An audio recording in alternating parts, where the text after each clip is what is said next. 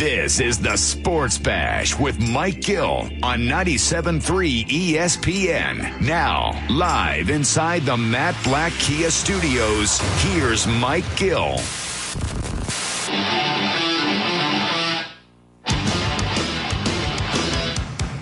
What is going on, my friends? This is the Sports Bash Live, 97.3 ESPN, 97.3 ESPN free mobile app. I'm your host, Mike Gill. A Tuesday edition underway. No Phils last night, but they're back in action tonight. Got some Phils stuff to kind of chomp on today. We've got the NBA draft this week. We've got a lot of NBA silly season notes that we could dive into. All that and more today on the Sports Bash Live, 97.3 ESPN. Major League Baseball trade deadline is coming into focus a little bit. You know, it's August 2nd this year. And typically, you know, the trade deadline had been deeper into July, and then they would have the waiver wire trade thing after that. They got rid of that, but they moved the trade deadline back a little bit. It's now August the 2nd is when the MLB trade deadline is, and some names to keep an eye on as the trade deadline, you know, kind of getting into focus. I would contend that the Phillies may be a team that would look to make a move before the trade deadline. And I bring this up because of what's happening right now. They are kind of walking on eggshells, if you will. They are a team that is not filled with a lot of pitching depth, if you will. And they've got a situation with Zach Eflin that I think needs to, you know, be looked at. I mean, Eflin right now is been removed from the games the last two starts because he had some knee issues. And if that continues, the Phillies certainly might need another option if they have to sit him down, which could be possibly more and more likely with this bruised knee issue that he had. He had 2 innings the other day. Rob Thompson said it was due to a bruised knee. Now, we know Eflin had off-season surgery. He had to get shut down, and he actually got back earlier than he was supposed to get back. Some people didn't think he was going to be ready to start the season, and then, of course, he was ready to start the season. Now, could be a precautionary thing, but I definitely think it's something to keep an eye on. So I think the Phillies would be a team that may need to look into the starting pitching, or maybe even a swing guy. Yesterday we talked to Bob Wankel about what they could possibly look into inside their own organization, and he mentioned, well, they don't have a whole heck of a lot. You know, Chris Sanchez is a guy that he mentioned who's a guy who could start and go into the bullpen. You could use him in really both roles, similar to what Ranger Suarez is. He's a starter right now, but he's pitched out of the bullpen. Jim Bowden over at The Athletic gave 10 starting pitchers that the Phillies could be interested in, or not the Phillies, that could be traded at the deadline. And he listed 2 of them that could be good fits for Philadelphia. So we'll go through that. He also did, over at The Athletic, 125 Major League Baseball trade targets. Now, a lot of these guys that are pitchers, I don't know would be really good fits for what the Phillies would have to give up or salary-wise. I think the Phillies are kind of looking for that Kyle Gibson. I think that would be the kind of pitcher they're looking for. So if you're thinking you're going to get some top end of the rotation guy, number one, I don't think many of those guys exist. The top pitching name, according to Jim Bowden, on the market is Luis Castillo from the Reds. I don't know that too many people in our listening audience have a lot of idea who Luis Castillo is. But right now, him and Frankie Montas, who you may be a little bit more familiar with. The Montas pitched against the Phillies on opening day. He's a name that has been brought up in the past. Those are the top 2 names right now. But the names on the list of the top 10 starting pitchers are not all that attractive. Pablo Lopez, number 3. Martin Perez, who, by the way, you'll see him pitch tonight. He's pitching for Texas against the Phillies, and he's having a great start to the season. He is got a 2.10 ERA in 13 starts. What the number that's really stood out is He struck out 65 and only walked 18. And he's a guy who's pitched as a starter and out of the bullpen, so he could be an attractive fit for Philly. Kyle Freeland's another guy from Colorado that they list. There's just not a lot of starting pitching names. Madison Bumgarner, Merrill Kelly from the Diamondbacks. I mean, Kyle Hendricks, he was a guy who had some success in their World Series year. He was, really one of the best pitchers in baseball, it seemed like, for a little while there, and then he has just completely fell off the map. So those are the top 10 names. So if I'm telling you those are the top 10 names, what do you think some of the 125 names look like? So I don't know that there's anything exciting that Dave Dombrowski can really do. I mean, Pablo Lopez is fourth in the National League in ERA. I think Montas is a guy that if you got him, he would fit nicely into the number 3 spot, I guess, behind Nola and Wheeler. You stick him in at the number 3 spot. He's probably the most sought-after starting pitcher in the market. Apparently the A's asking price is through the roof. So I don't know what you'd be able to give up, really, to get Frankie Montas. So I think he's kind of out of your league. I don't see a lot of starting pitchers on this list, Josh, that would be even close to being acceptable fixes for this situation. I mean, Drew Smyly's on the list. Yes, that Drew Smyly. So I don't know what you do there. He lists 29 relievers. Yes, you could probably go through this reliever list and find guys that can help you out. Now, what do you have to give up to get one of these guys? Like Daniel Bard. He's going to be 37 years old, but he's been outstanding for Colorado. I mean, he's a guy you saw with the Marlins last week, Anthony Bass. He's been pretty good. Brock Burke, you'll see him in the Rangers series tonight. He's been outstanding. I don't know. Do the Rangers think they're in the playoff mix there?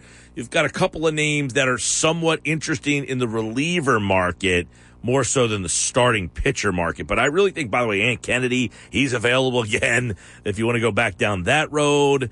Mark Melancon, he's been closing with the Diamondbacks, but he has not been very good. An ERA up over 6. Matt Moore, who, by the way, has a 2.54 ERA in 20 games. He's with the Rangers, by the way. He's kind of found a niche for them as a left-handed guy in their bullpen. I don't think you want them. Mike McGarry mentioned David Robertson yesterday.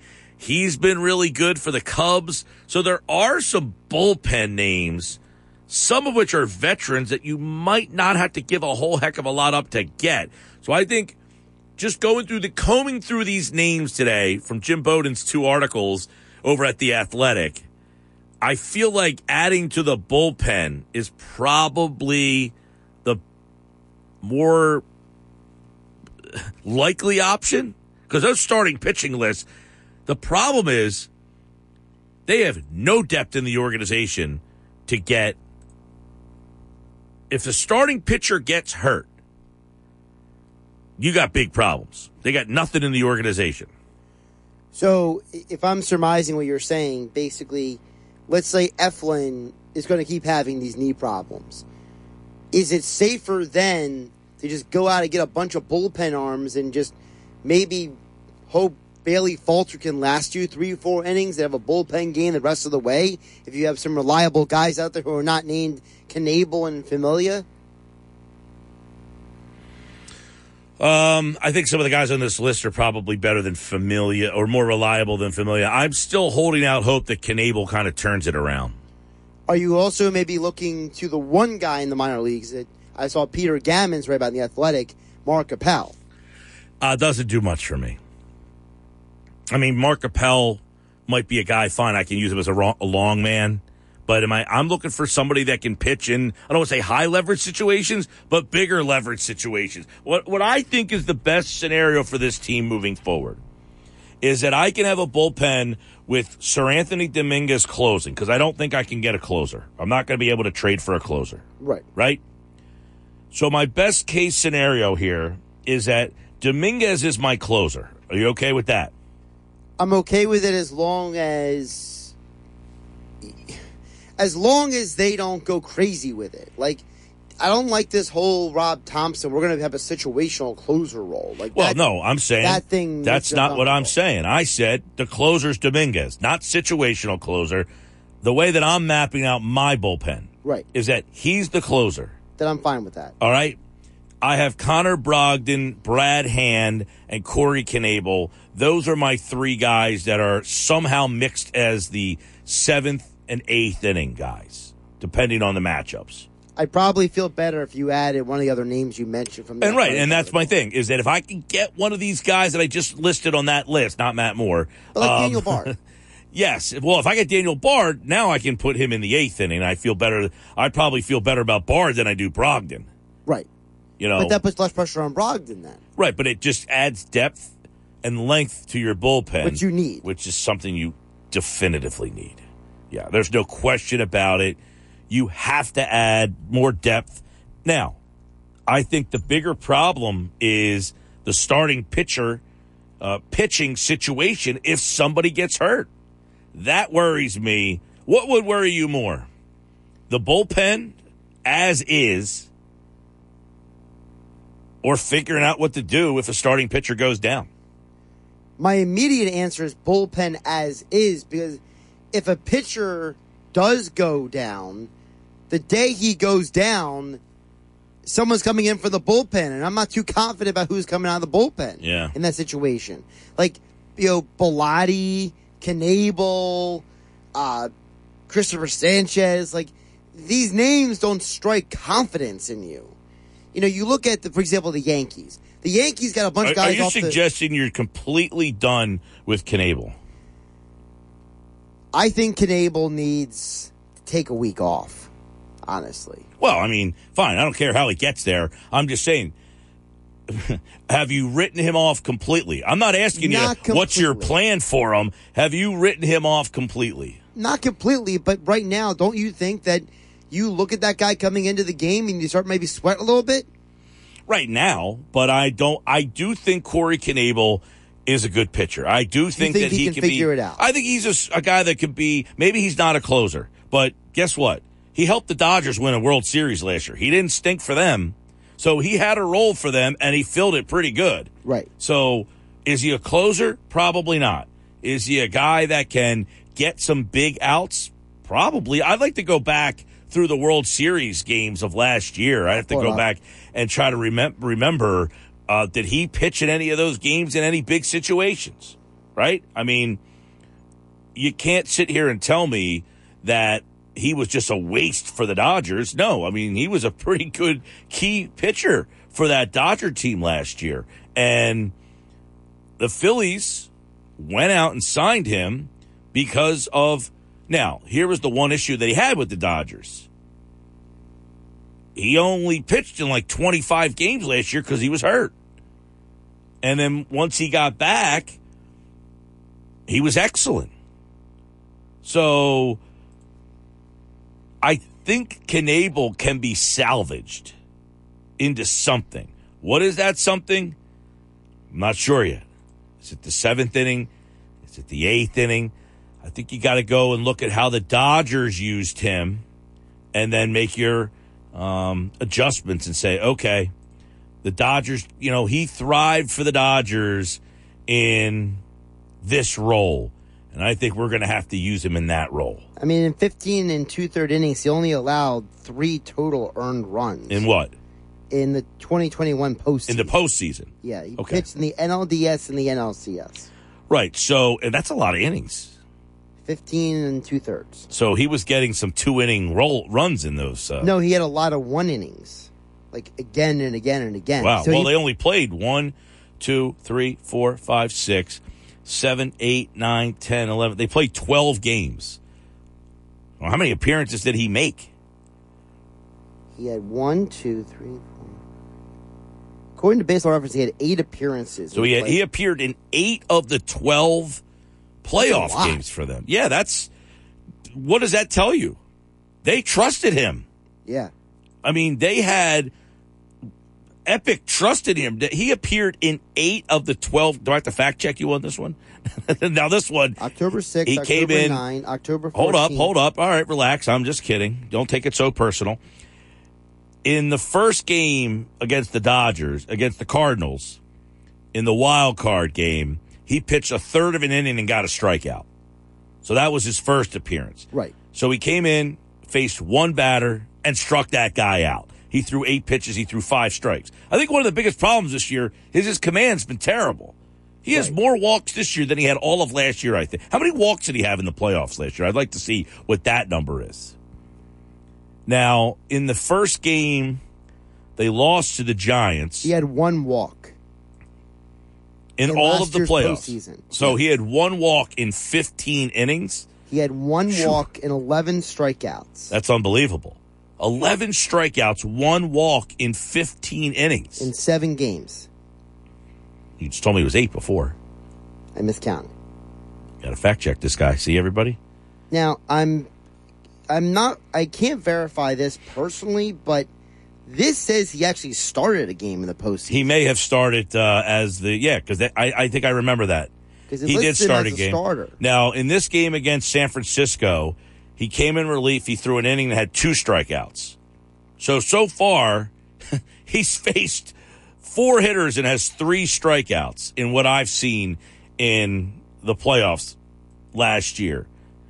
Now, I think you're right. I think he did start a bullpen game for them. Yeah, because it says GS1 and then GS again. Mm-hmm. So it looks like he started 2 bullpen games. When they did the bullpen games, I do remember him starting. He did one against San Francisco, one against Atlanta. Yeah, I do remember the game that he started. He only pitched 1 inning in both those games. Mm-hmm. So that's why his appearances seem to be. Because I'm thinking if he pitched in 12 games in relief. Now, so far, I've seen him throw in 2 games, and he has 4 batters faced, and he has 3 strikeouts. So, again, going back to it, the Dodgers felt that he was important. Now, was he pitching as the closer? No, he was not. Right. He seemingly was coming in. Now, this game he started. He threw 1 inning and had a strikeout. Mm-hmm. So that game he was the starter. He was the opener, if you will, in that bullpen game against the San Francisco Giants in which they won. But in none of these logs I have from me, Baseball Reference, he hasn't pitched more than an inning. So it's not like he's pitching multiple innings at a time. They're just like, get him in, get him out. Get him in, get him out. And this game, he started game 1 against Atlanta, and he threw 1 inning and had 2 strikeouts in that game. So he had been very effective in the playoffs last year. So to go back to the original part of the story is, I think that there's a role for Knebel. They just got to get him out of that closer's role. So I'm okay with Corey Knebel being a part of this bullpen and having a role. Just not familiar. Oh, I feel more, put it this way, I feel more comfortable and confident in Knebel than I do Familia. Me too. I don't think Familia can be trusted at all. Are you okay with Alvarado staying a part of the bullpen? No. I mean, he can stay a part of the bullpen, but I can't pitch him in any high leverage situation. Can't trust him. Would you? No, but I'm just curious what you think of Alvarado. I think he stinks. Well, no, I mean, I just can't trust him. He's got an electric arm. He's got great stuff, but he just can't. He has no control. I think he has no consistency. Yeah, he has zero He can't be trusted. You can't put him in any high leverage situations. Okay, I could start an inning maybe with him. Right. But he's going to walk a guy, and I got to get him right out. I can't bring him into a game with runners on base. I can't trust him. And in 20 games this year, people, 20 games this year that Alvarado's pitched, he's thrown 16 innings and has 14 walks.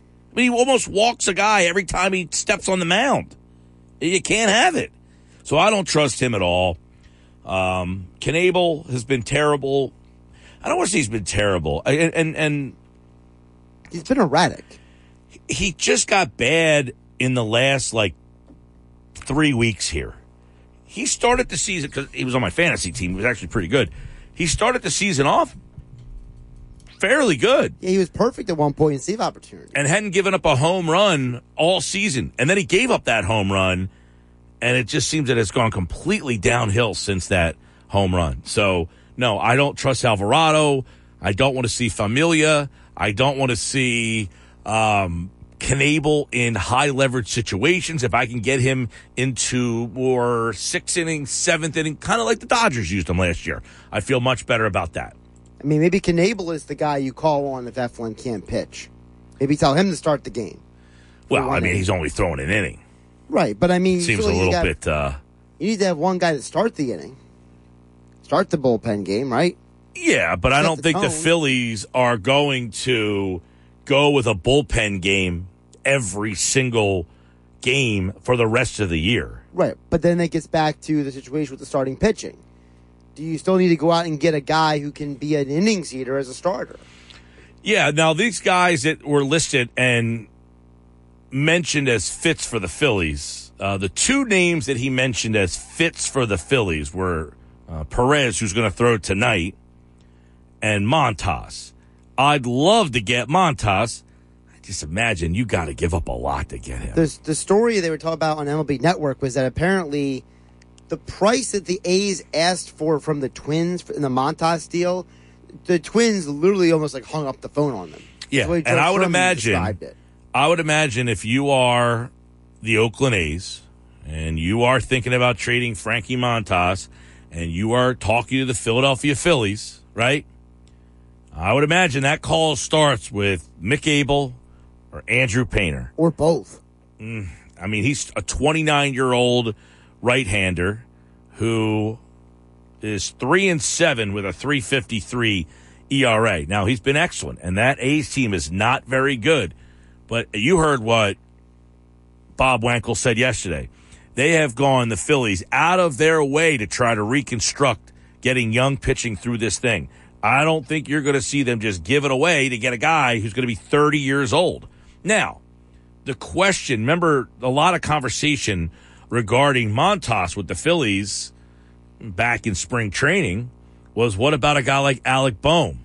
Now, that sounds great for us, right? It sounds great for Phillies fans. Would you trade Alec Boehm for Frankie Montas? Right now, I probably wouldn't. Whereas maybe earlier I would have. See, I still would. As much as I'm not a Boehm hater, if I could get pitching in here for Boehm, who, look, he's been okay. He's hitting 60?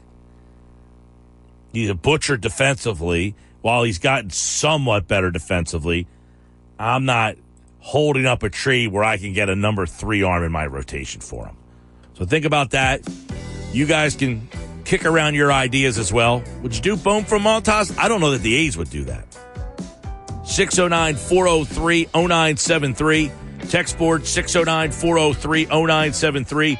If you're listening on the mobile app, you can take the app everywhere. Download it on your phone. Take us to the beach.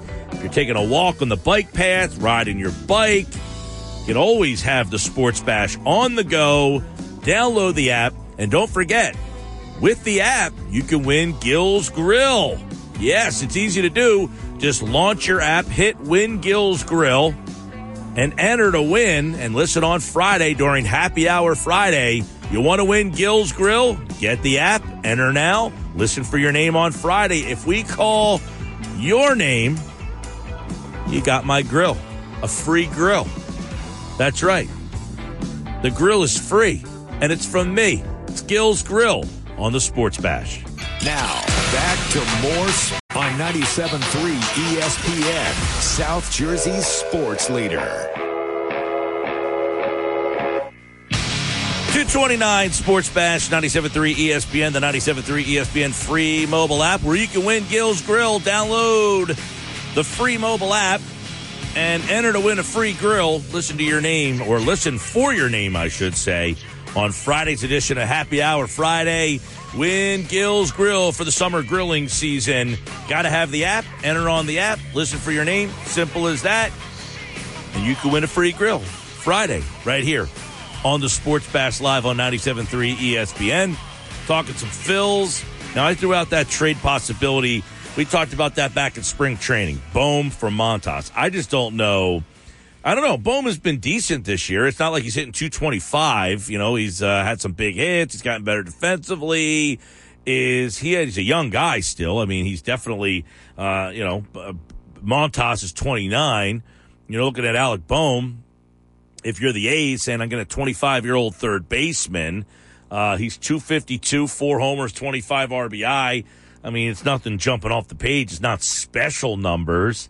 But if you're the A's, are you willing to say, you know what, let's get a guy who was the third pick in the draft. I think Bohm was third. Yeah. And he's 25 years old, not paying a lot of money, something that is valuable to the A's, not having to pay a lot of money. Right now, he would basically take over the third base spot and be our guy. They got Jonah Bride playing there now. He's a 26-year-old who basically was a 23rd round pick. I don't know. Is that exciting to you if you're Oakland? No, and don't forget they have him there because they traded Matt Chapman to Toronto for basically, what was it, like 4 of Toronto's top 20 prospects, they said on MLB Network. Like, whatever their rankings are of, like, top prospects in an organization. There, what's it called? MLB Pipeline, I think it's called. So, the Blue Jays gave up a ton to get Chapman, but one of them was not a ready-to-go third baseman. So do the A's look at Bowman saying, hey, he's a ready-to-go third baseman? I'm with you, though. I don't think they'll just take only Bowman. They're going to want something else. Yeah, I would imagine so. But can you make it where Bohm is the headliner of the deal and you're not giving away one of those young pitchers? I mean, I don't know what else. The problem is the Phillies minor league system. Okay, let's ask this question. Here's something to chew on, okay? You want a scenario to kind of twist your brain a little bit? Sure. You've got JT Realmuto. Now, he's signed for 4 more years? 3 or 4? I thought it was 3 more. Let me double check. Okay. One of your best position prospects is a catcher, Logan O'Hoppe. Are you willing to trade that catcher, knowing that he's blocked for 3 more seasons? So do you say, you know what? We got JT Realmuto signed for 3 years at big money. Yeah. I'll use my top catching prospect, and I'll make him the centerpiece of a deal. Or do you have to combine him with Bohm to get a deal done? Well, now you're asking a question that makes it... Is Frankie Montas worth trading both of those guys to get? See, I think if you're the Phillies, you got to... See, here's the thing. What internally, and Frank's going to join us in about 8 minutes from now, so we can kind of pick his brain on this, because he knows the Phillies minor league system pretty well. How do the Phillies envision O'Hoppe? What do they envision him as? He's 22 years old. Right. How long are you going to block this guy? Right. At some point, the guy is going to have to come up and play. He's hitting 282 with 14 home runs right now and a 395 on base percentage at Double-A. So he's knocking on the door to say, hey, I'm out kind of playing where I'm at right now. Now, last year he went up to Triple-A and only played 6 games, mind you. He hit 190 there. At Double-A last year, he hit 296. Now, he only played there for 13 games. Most of his time has been at A-ball, and last year at A-ball, he hit 270 with 13 home runs. So he went from A to Double-A to Triple-A last year. They moved him back to Double-A right now. Now, I'm not saying he's ready to go at this moment today. He is 22 years old, though. When are you going to start saying, hey, we might have to think about playing him? Or do you have JT Realmuto and that he's kind of blocking you and you decide, you know what, we can use Logan O'Hoppe as the guy we want to try to get a pitcher with? Because realistically, he's what? You would say 2 years away? Yeah, I would think if he, well, I mean, depends on how he finishes this year. Does he finish this year strong and then get himself in position where he is at AAA starting next year? At the second half of this year. Oh, second half of this year. Okay. And he's at AAA at the second half of this year and then handles himself. Right. I was wondering, when, right now he's at Double-A, you said. So, is it something where the second half of this year he goes AAA? How long do they wait to move him up? I don't, Well, I would say this, though. He is one minor league position player that I guess you can consider thinking about moving? Because they don't have a whole heck of a lot of those either. Right. Well, the reason why I bring up what level he's at is because, I was having the conversation last night on game night because someone brought up bringing up Andrew Painter, the pitch for the Phillies, and I said, that's not happening. First of all, he's at A and A plus, and in 9 games, he started at Clearwater, right? Now he's at Jersey Shore. But Jersey Shore, he had 1 star, and he already has a 9 ERA. He only pitched 3 innings. He allowed 3 runs in 3 innings, so he ain't ready for the big leagues. So, I'm assuming Painter's 2 years, 3 years away, and he's at A plus ball. So if he's, let's say, 3 years away, I wasn't sure. So Poppy 1 year or 2 years away. The other question is, what do the A's think of him? Do the A's think? Well, that we don't know. Now you're throwing a variable, and I can't answer. I'm sorry. But I have a lot of answers. That's not one. But it is an important variable. Sure. I mean, if they don't value him, I don't know what their catching situation looks like today. I mean, that's an organization that is essentially starting over. Well, the A's are a dumpster fire. I mean, there's rumors they might even stay in Oakland. Oh, they got a terrible stadium situation. There's rumors that Bean might not last after this season. I mean, who knows? Yeah, Sean Murphy, by the way, is their current catcher. He's a 27-year-old. But Montas, to me, is the best available guy, but he'll also the most to get him. We'll talk to Frank Close, 97.3, ESPN.com, Phillies insider. He's got his mailbag answering your questions. We'll ask him some more questions as well regarding the trade deadline and what could happen and some names and all that good stuff. Good Phillies conversation coming up next as the Phillies take on the Texas Rangers tonight. Martin Perez gets the start for Texas. He is a name that's on this list. So you're going to want to see if this is a guy you're interested in. By the way, he's facing Kyle Gibson gets a start for the Phillies. Former Ranger. That's right. They got him last year in the Spencer. How's he doing, Spencer? Has he hurt? Probably. I would imagine. Well, he's probably got to be doing better than Hans Kraus. All right. If you have a question for Frank, Phillies question for Frank, send it over now. 609-403-0973. 609-403-0973. More Sports Bash coming up. Now on 97.3 ESPN. Sports Bash brought to you by the Atlantic City Airport. Plan your summer vacation now. Spirit Airlines is offering nonstop flights from Atlantic City International Airport to Boston, Atlanta, San Juan, Miami, and other exciting destinations. Visit Spirit.com. All right, we got a lot of Phils to get into. If you have a Phillies question for Frank Close from 97.3ESPN.com, you can send them to the text board, or if you're listening on the free mobile app, we'll answer those questions. His mailbag is posted at 97.3ESPN.com. Every Tuesday, he answers your questions right here on the Sports Bash Live on 97.3 ESPN. So let's bring Frank in for another edition of the Phillies mailbag here on the Sports Bash Live on 97.3 ESPN. All right, Frank, what's going on, man?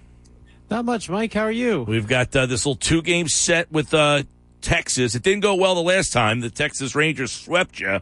So you're trying to return the favor. Martin Perez gets the start tonight. He's a guy that Jim Bowden lists as a good fit for the Phillies, so we'll be keeping a close eye on that. Let's talk about that.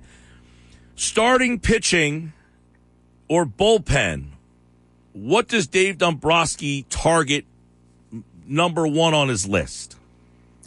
Well, I think after Sunday with Zach Eflin's early exit and the continued issues with his knee, the Phillies absolutely need another starting pitcher. Bailey Falter, okay in a spot start in the doubleheader. However, there will be more doubleheaders down the road, and who is going to pitch those if Bailey Falter is now in your rotation? So they're dangerously thin here at starting pitching, and God forbid another injury to the starting staff, they could find themselves without somebody. You know, one thing that the Phillies learned last year under the new rules in which you cannot make one of those waiver trades they used to do after the non-waiver trade deadline. So the Phillies need to have extra reinforcements around.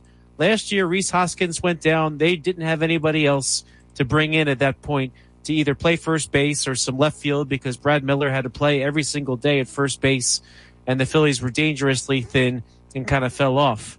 Phillies need to have some extra depth at the starting pitching spot because if Eflin can't pitch, if there are doubleheaders, and there will be because that's what happens in Major League Baseball, especially when it rains a lot in the summer, they're going to need somebody. So I actually really like that Martin Perez name. You know, he's somebody who's been around the game a lot and has pitched pretty well for the Rangers here at his second go. And he always seems to beat the Phillies, by the way. I know, what was he with Boston last year? Or I can't remember. It seems like he always seemed to have the Phillies number.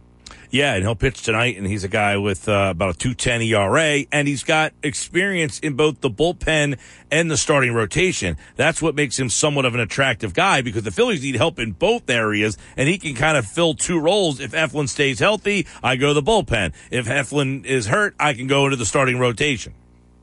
Yeah, absolutely. That is a really good name. I actually hadn't seen that report yet, I guess, but Bowden has a good suggestion here. He is probably the type of guy that the Phillies need, and one bonus, too. Just to be clear, he's not reporting that they're interested in Perez. It's more that he thinks Perez would be a good fit for the Phillies. Yeah, I would agree with him on that one. The other name he brings up is the other name he brought up was Frankie Montas. Now, he's an interesting one because his name came up a lot during spring training, and we heard Bohm's name. I don't know. They said that the A's are asking for a lot. I don't know that the Phillies have enough ammunition to even make an offer there. Yeah, I don't see the Phillies as a match for Montas. Would you love to have Frankie Montas? Absolutely. I don't really see a fit in terms of what the Phillies could give up to get somebody like him. I think the Phillies are looking for somebody who's kind of like a Kyle Gibson type from last year. One of those names that kind of flies under the radar, but at the end of the day is a nice, solid starting pitcher who can pitch pretty well for you at times. And so probably somebody who's a little bit older without the upside of someone like a Montas, because someone who's a little bit older, and ideally somebody who's making a few dollars, because the Phillies might have to take some money on here to really make one of these trades happen. Let me ask you a question regarding Logan O'Hoppe, who is quickly shooting up rankings and would probably be one of the Phillies' best positional prospects.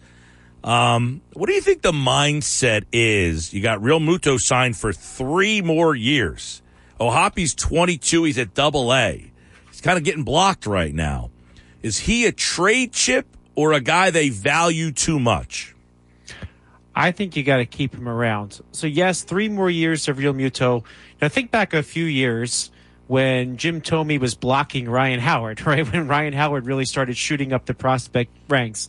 Phillies held on to Ryan Howard. Ultimately, an injury to Thome. Ryan Howard had his opportunity, wins Rookie of the Year. You know, sometimes if you really believe in your prospect, you just got to kind of wait for that natural opening to happen. And who knows? 3 years is a long time. They could decide to put Real Muto at first some. He could be the designated hitter some.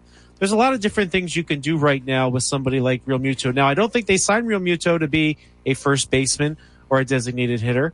But at least those are some options out there. So if O'Hoppe is way too hot to keep in the minors anymore, at least you have a landing spot for Realmuto. And let's not forget, too, the catching position. You don't catch 7 days a week. So I think that's somebody you want to keep around in your system.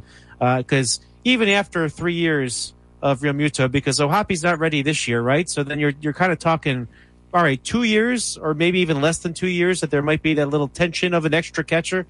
O'Hoppe can help them well beyond that. So I think he's somebody you really want to keep around. Are there any other names in the minor leagues other than Mick Abel and Painter, who I would imagine are almost untouchable, that Dombrowski can use? I thought it was interesting, something Ruben Amaro said the other day after it was between the double headers when he said when he was the GM, and that doesn't mean Dombrowski would do the same, was that he always looked for pitching and he always wanted to trade someone that was not on his everyday roster, not on his 25-man roster. So in other words, I'm willing to trade minor league guys. Do the Phillies have other guys in the minors that you think can bring back a Kyle Gibson level, a bullpen arm, something like that? Yeah, I think the type of trades they're going to have to make, they might be trading like a Mickey Moniak, which I know a lot of people still think highly of. They might be trading a Frankie By the way, I was Morales. never fooled by Moniak. Well, I still think there's some upside to be had personally, but you know, maybe somewhere else he's going to get his shot. But like Francisco Morales, who came up for the Phillies briefly this year, he was lights out at Reading, went to AAA after being summoned by the Phillies, and then he ends up going back into the minor leagues at AAA and didn't really stick there. So he's actually just been optioned down to AA, where he can hopefully find himself again. But he's somebody who was still a prospect in the Phillies top 10. And, some team like the Rangers, they might like a guy like that. And by the way, the Rangers are a good team to maybe trade with again, because remember last year they had that trade and swapped prospects, including some major leaguers when the Phillies got Gibson and Ian Kennedy. The Rangers probably have scouted a lot of these Phillies prospects, and they might be interested in some more. So who knows? But I think like the Francisco Morales type is going to be the one that kind of drives the deal. Phillies have center fielder Rojas down at Class A. Maybe he's somebody that would interest a team. If the Phillies decide they need to find a long-term solution in center field sooner, then he will rise to the majors. Or if they think Simone Muzziotti looks good enough, they might be able to spare one of those two center fielders. But that's kind of what they're shopping with right now. Maybe Hans Kraus, who the Phillies got back from the Texas Rangers last year and is currently injured and can't help the Phillies right now. He might be somebody that another team might take a shot on, but they're not the big prospects. They're more like the, Phillies top 10 list, the top 10 list of a team that has 3 in the top 100 right now. So essentially they're not top-notch prospects, but we've seen the last couple of years, some of these trade deadline deals do get done with those types of prospects, particularly if it's a reliever or if it's somebody whose contract is set to expire and you're only getting a couple months of them. All right, let's get into the mailbag. We'll do a couple rapid fires here. David wants to know, who should he cheer for? Giants, Braves? Good question. Those are the two teams that you're kind of battling with for a wild card spot. Yeah, I think right now, if you're looking at the series that's being played right now, Giants, Braves, and I was following along last night, I guess you want the Braves to lose if you're going game by game. And I guess the idea behind that is the Giants still have a lot of games against the Dodgers and the Padres. And, the NL West and NL East, one of those two divisions might have 2 wild cards, but probably not all 3, right? So you really want to see those teams kind of beat each other up in the West with the idea that the Phillies can take care of their own business and win one of these wild cards. But really, I think right now, and fans are starting to scoreboard watch. The Phillies are 3 games behind the Braves and 8.5 behind the Mets. By the way, that's a 5-game improvement, which is 21 days, which is a pretty big deal. But the Phillies need to take care of their own business at the end of the day, right? So for all the scoreboard watching, I think you want to root for the Phillies to win their games. And if they keep winning their games, they can find themselves into a wild card spot. But certainly if you want the Phillies to take care of business against the Braves, and if the other teams can help out too and then get beat up by the other NL West foes, then that kind of works to the Phillies' advantage. Another question here regarding Segura. It's an interesting one. What do you do with that option? $17 million. I guess he would have been a trade chip too that you can't trade now because of the injury. I think you move on from Segura, not because he's a bad player. I think he's a good player. I think he's priced a little bit too high for somebody like that. Plus, he's older now. When he signed that 5-year, $70 million contract with the Mariners, what seems like forever ago, he was 5 years younger. So I think right now, with Didi Gregorius coming off the books, Gene Segura coming off the books, they'll probably put Bryson Stott at either position, shortstop or second base, and they'll try to bring in one impact player. Now, there were some reports out there suggesting that the Phillies might be in on a top shortstop. Now, the 2 big shortstops out there this offseason coming up, Trey Turner with the Dodgers and Xander Bogaerts with the Boston Red Sox. Of course, Dave Dombrowski is familiar with Bogaerts from his time in Boston. But I'm not totally sure the Phillies would put another big money contract into yet another position on the diamonds. Hey, who knows? That's their stupid money to spend. But if the Phillies essentially use the money that they're spending on Gregorius and Segura and brought one impact player, they'll be covered with Bryson Stott either at second base, where I still personally think he's going to land long term, or shortstop. It gives them some flexibility there. So being that Alec Boehm sort of stepped up and took a job, and Bryson Stott is showing that he can probably down the line take on one of those jobs. It gives them a little bit of leeway here, but there'll be some roster movement. So I see that money going somewhere else but probably not Segura, and also probably not Gregorius. All right, Frank Close, the Phillies mailbag. Check out the full mailbag over at 973ESPN.com. Follow Frank on Twitter at Frank Close with a K, Klose. And, of course, the mailbag every Tuesday right here on the Sports Bash Live on 97.3 ESPN and the 97.3 ESPN free mobile app. Phillies tonight in Texas against the Rangers. Thank you, Frank. Thanks, Mike. All right, there goes Frank Close. And, of course, he'll be back next week. And if anything happens during the week, we'll bring Frank back in for more Phillies news you can use. And, of course, when the Phillies lineup is out, we'll get it to you here on the Sports Bash Live on 97.3 ESPN. When we come back, little Sixers stuff with Paul Hudrick in about 25 minutes from now. Stick around. More Sports Bash here on 97.3 ESPN. This is the Sports Bash with Mike Gill on 97.3 ESPN. Now, live inside the Matt Black Kia Studios, here's Mike Gill. 301 Sports Bash, 97.3 ESPN. Download the 97.3 ESPN free mobile app. You can win Gill's Grill. I'm giving away a free grill Friday. If you download the app, you can enter easy. If I call your name on Friday, you win Gill's Grill. It's all thanks to the Sports Bash here on 97.3 ESPN. Just because I'm in a good mood this week. I feel like giving away grills. You get a grill, and you get a grill, and you get a grill. Someone's going to win Gill's Grill. Free grill. Download the app. Enter on the app. Listen for your name. It's all happening Friday at 5 o'clock during Happy Hour Friday right here on the Sports Bash Live, 97.3 ESPN. You a griller?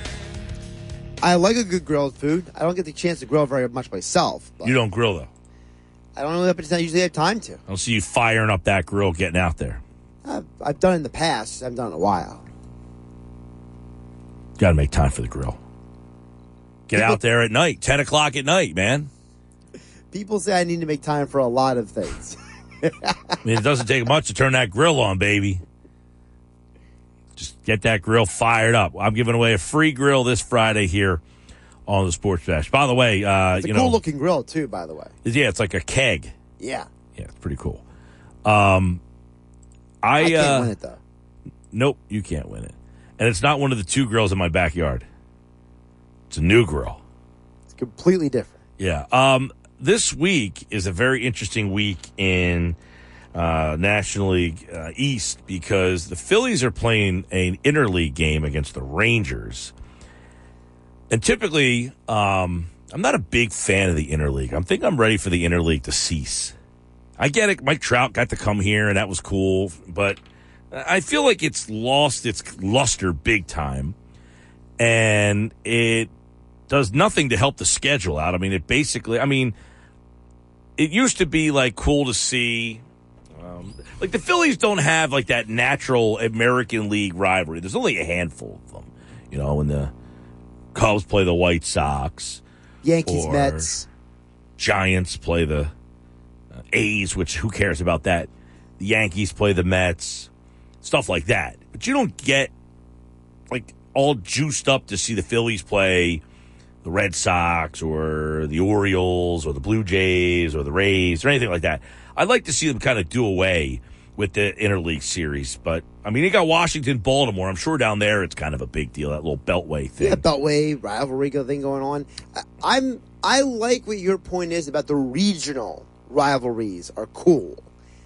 But beyond that, it just doesn't have juice. Right, like I don't need to see the Phillies play the Texas Rangers. I don't need to see the Phillies play the White Sox. Nope, I have no need for some of the matchups that you're getting in these interleague matchups when they're just trying to proliferate you through the league. The only reason that people here would say, oh, you want to see the Angels is because of Trout, which is going to happen like once every 4 years. Right. So, he's been here twice. The next time you'll see him is probably not for a couple of years now.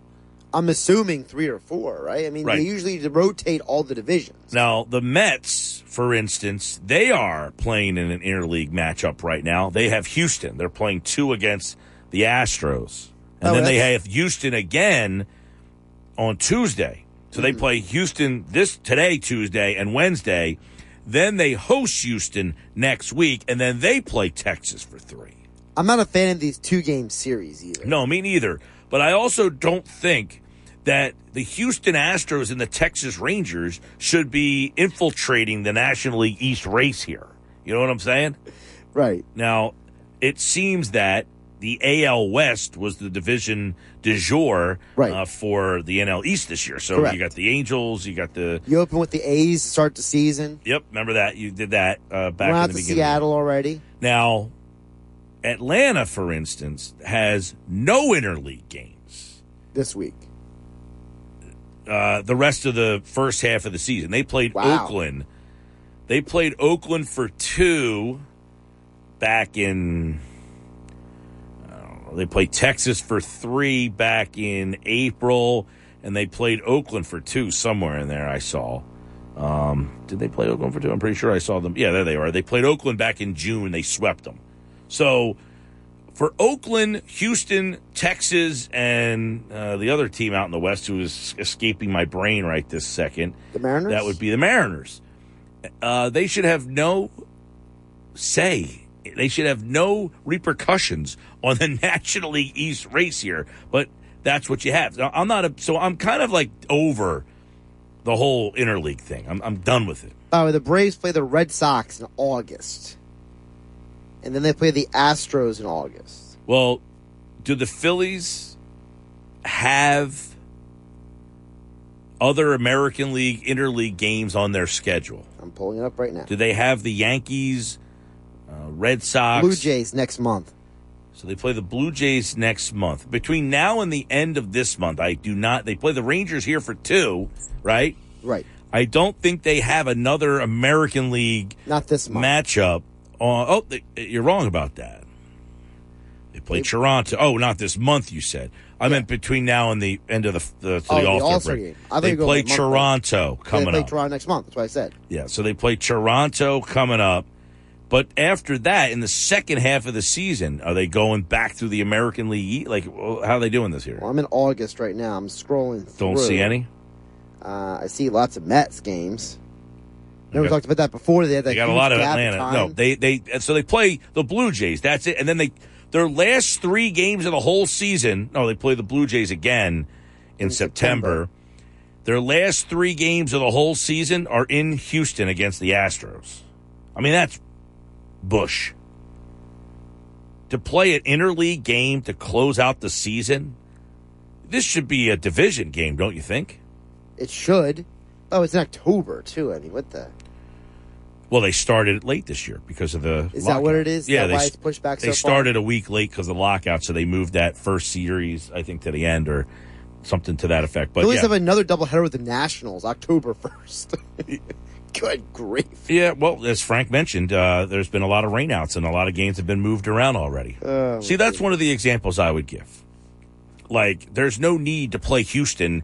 If you're going to play interleague game, you put them in the meaningless parts of the season. You don't have the last week of the season coming down to the Phillies of the National League East matched up against the Astros of the American League West. You don't have a team traveling from here to there in a game that could mean playoff implications. That'd be like the Eagles playing the Arizona Cardinals last week of the season. The NFL decided that the last week of the season was going to be a division game. They were going to try to have division matchups to close out the season. I think baseball should try to have division games in the last week of the season. Now, the Phillies do play in September on Miami, Washington, Miami, Atlanta, Toronto, Atlanta, Chicago Cubs, Washington. So they do play a lot of NL East teams in the month of September until they close out the season in October. There is a lot meat on the bone in the NL East, but none of those are the Metropolitans. No. So keep that under your cap there when you're thinking about what's ahead here. Now, I think there is... Now, how many... There is an odd...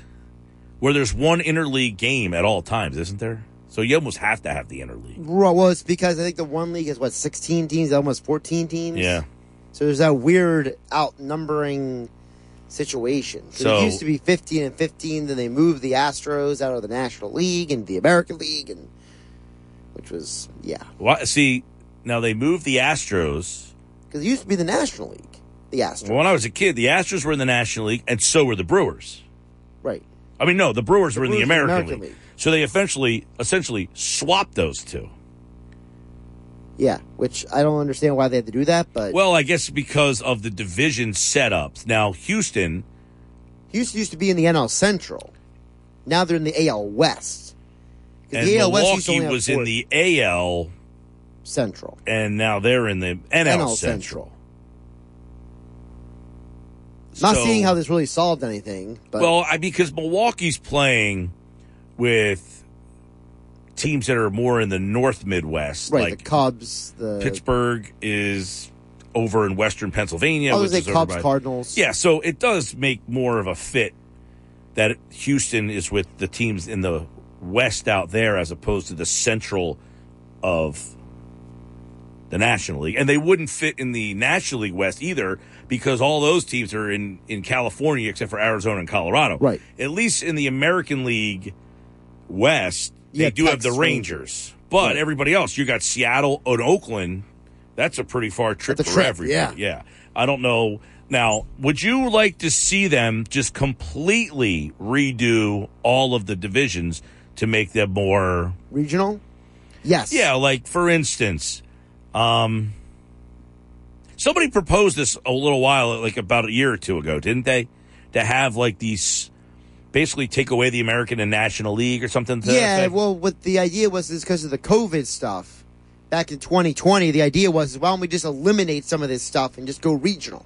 Yeah, like for instance, though, to cut down the travel. The American League East could probably stay. I mean, you could move Tampa out of the American League East and maybe create something that would have like Tampa, Miami, Atlanta. But after that, you're kind of stuck. You only have 3 teams that are really playing in that region. Because then you have the Yankees, Toronto, Boston, Baltimore, New York, Philadelphia, and Washington. That's 7 teams that are all kind of in that region. But like Toronto could be in the Central instead of the East. Because they're closer to Detroit and Pittsburgh than they are the Yankees. Yeah, I mean, they could, but I'm saying, like, that doesn't solve the problem of, like, Tampa Bay, Miami, and Atlanta, oddly, are the only 3 teams that are, like, in the Southwest or Southeast. There's no baseball teams. That's so odd, isn't it? None in the Carolinas, none in Virginia. Nothing. Well, you could put Washington, maybe. Well, true. I mean, you could say to Washington and Baltimore, you know, maybe they're, because like in basketball, aren't the Wizards like? Yeah, they're in the. Aren't they in that weird South division? Yeah. Yeah, which doesn't make any sense either. But I mean, maybe in travel wise, is it easier to get from DC to Florida than? I guess you could put DC to Toronto. You could put St. Louis and Kansas City in there. That'd be cool. So you would have that's a regional rivalry. Tampa Bay, Kansas City, St. Louis, Miami, and Atlanta. The problem is then you take the Cardinals out of the division with the Cubs, which is a massive rivalry. Yeah, but they still play. I mean, you still play home and home. Would you like to see like special exceptions made for like rivalries and some of these like schedules? A little more, like which I mean, realistically, in baseball anymore. I mean, yes, Yankees, Red Sox. I feel like that doesn't even have the same luster that it had. I still got some luster. Well, compared to the rest of baseball, sure, but well, to me, the biggest rivalries in baseball are Yankees, Red Sox, Cardinals, Cubs, Dodgers, Giants, and then after that, it starts getting a little watered down. It's a little murky. Yeah. I mean, I definitely think, like, if you are okay with taking teams from the American League and moving them to create new divisions that have more regional appeal, would you be all right with that? I'd be all right with it. Or do you want to keep the American League teams in the American League and keep the National? Because if you're going to do that, then you're pretty much set with what you got. Right. The only way to really change it or fix it would be if you're willing to take American League teams and National League teams and put them and basically change the names unless you kept the American League and National League, it just didn't matter where they are. Right. I mean, the problem is that, like you mentioned, the intrigue of interleague before was that the American League game was different than the National League game. Right. Now there is no difference. So they all have DHs and they're all basically, whitewashed. Well, and a lot of unfortunately, the appeal. Who was mentioning this the other day? I guess it was McGarry, who said, half the teams in the National League are 1, 2, 3, 4, 5, 6, 7. 7 of the teams are under 500. Right. So you have 7 teams that are kind of. There's just, there's just not a lot of high-profile teams anymore. Well, that's also because people have argued that the talent is diluted. They talked about this on MLB Central last week about how there's not as many talented players to go around in baseball, and they were discussing why that is. Mm-hmm. Each person on the panel had their theories. I would argue that, if there's not enough talent around, is that because there's too many teams, or is that because there's less good baseball players? Oddly, it feels like there's more good baseball players, but I think we just think there's more good baseball players. Is it because when you said... seriously, look at this area, for instance. The baseball is outstanding. They won the Carpenter Cup for the second straight year. There's been so many players in this area that have made it. I feel like we've had a baseball resurgence in this area, but you just asked an interesting question. Is there not enough good baseball players? Right, because if there's not, if the talent, if some of these matchups, the talent is diluted, right? So are there just not enough players to go around? Or are they too young? Are they not being developed properly? Are there too many teams and there's not enough good, talented teams? By the way, it's 15 and 15. That's the divisions. That's why there's an interleague game every week, because there's 15 and 15. Each league has an odd number. They both have an odd number. So somebody texted in and said that they're handcuffed with the schedule because there's an odd number of team. Someone always has to be playing the other league. I would ask this question. Because of what we're discussing, the dilution of talent and pitching and all this stuff, would you almost be like football and give a team a bye week? Or like a bye series. Where one team every week gets off for 3 days to kind of get their pitching back together. I mean, that might help at least some of these weird situations teams get in. Look at the Mets. The Mets keep having dudes get injured left and right. I mean, they played the whole year as far without DeGrom. They're without Scherzer. McGill's been on and off the injured list. It feels like the last few weeks. A team like the Mets, they could definitely benefit from having 3 days to just tell their pitchers to chill out. Yeah, right. I mean, just to help out arms and all that kind of stuff. In a world where everybody is trying to, even at the Major League Baseball level, where a guy throws 80 pitches and you're thinking about getting him out of a game. Yeah. Pitch counts are everywhere. It's kind of disturbing after a while. Just a thought. You're a major league pitcher, and we're worried about where you are between 70 and 80 pitches instead of watching the game in front of us.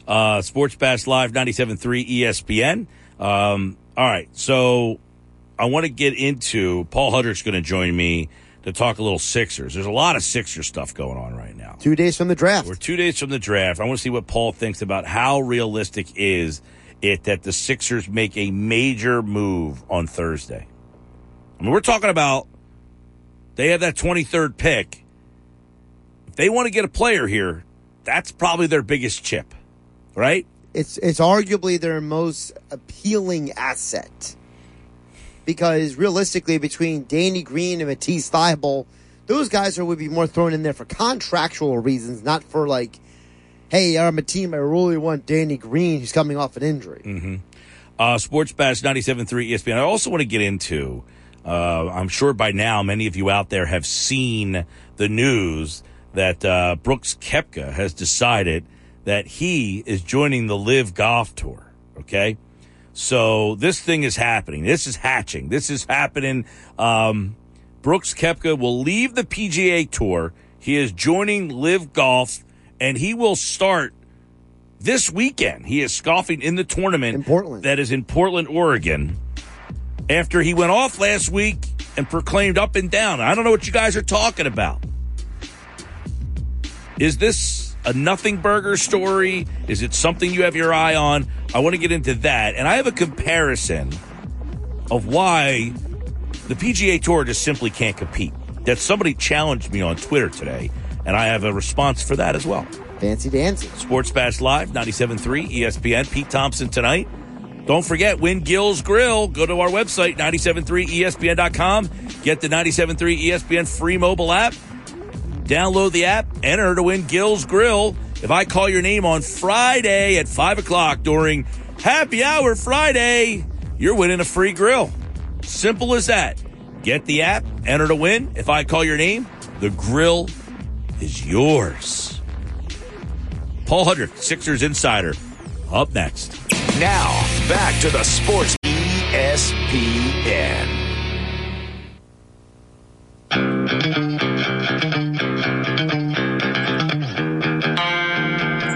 .326, the Sports Bash is live. The draft is on Thursday. The NBA silly season is here. We'll talk about it with Paul Hudrick from LibertyBallers.com as he joins us right now. A lot of stuff surrounding this Sixers team who own the 23rd pick in the draft on Thursday night. Now, that was a pick that was gifted back to them from the Nets. The Nets said, we don't want it this year. We'll give it back to you, part of the Harden-Simmons deal. The Sixers kind of luck out in this, Hudrick, because this is kind of their biggest chip, right? So with that, the fact that they have this trade asset, do you anticipate something brewing and leading up to a big move on Thursday night? Daryl Morey is sure as hell going to try.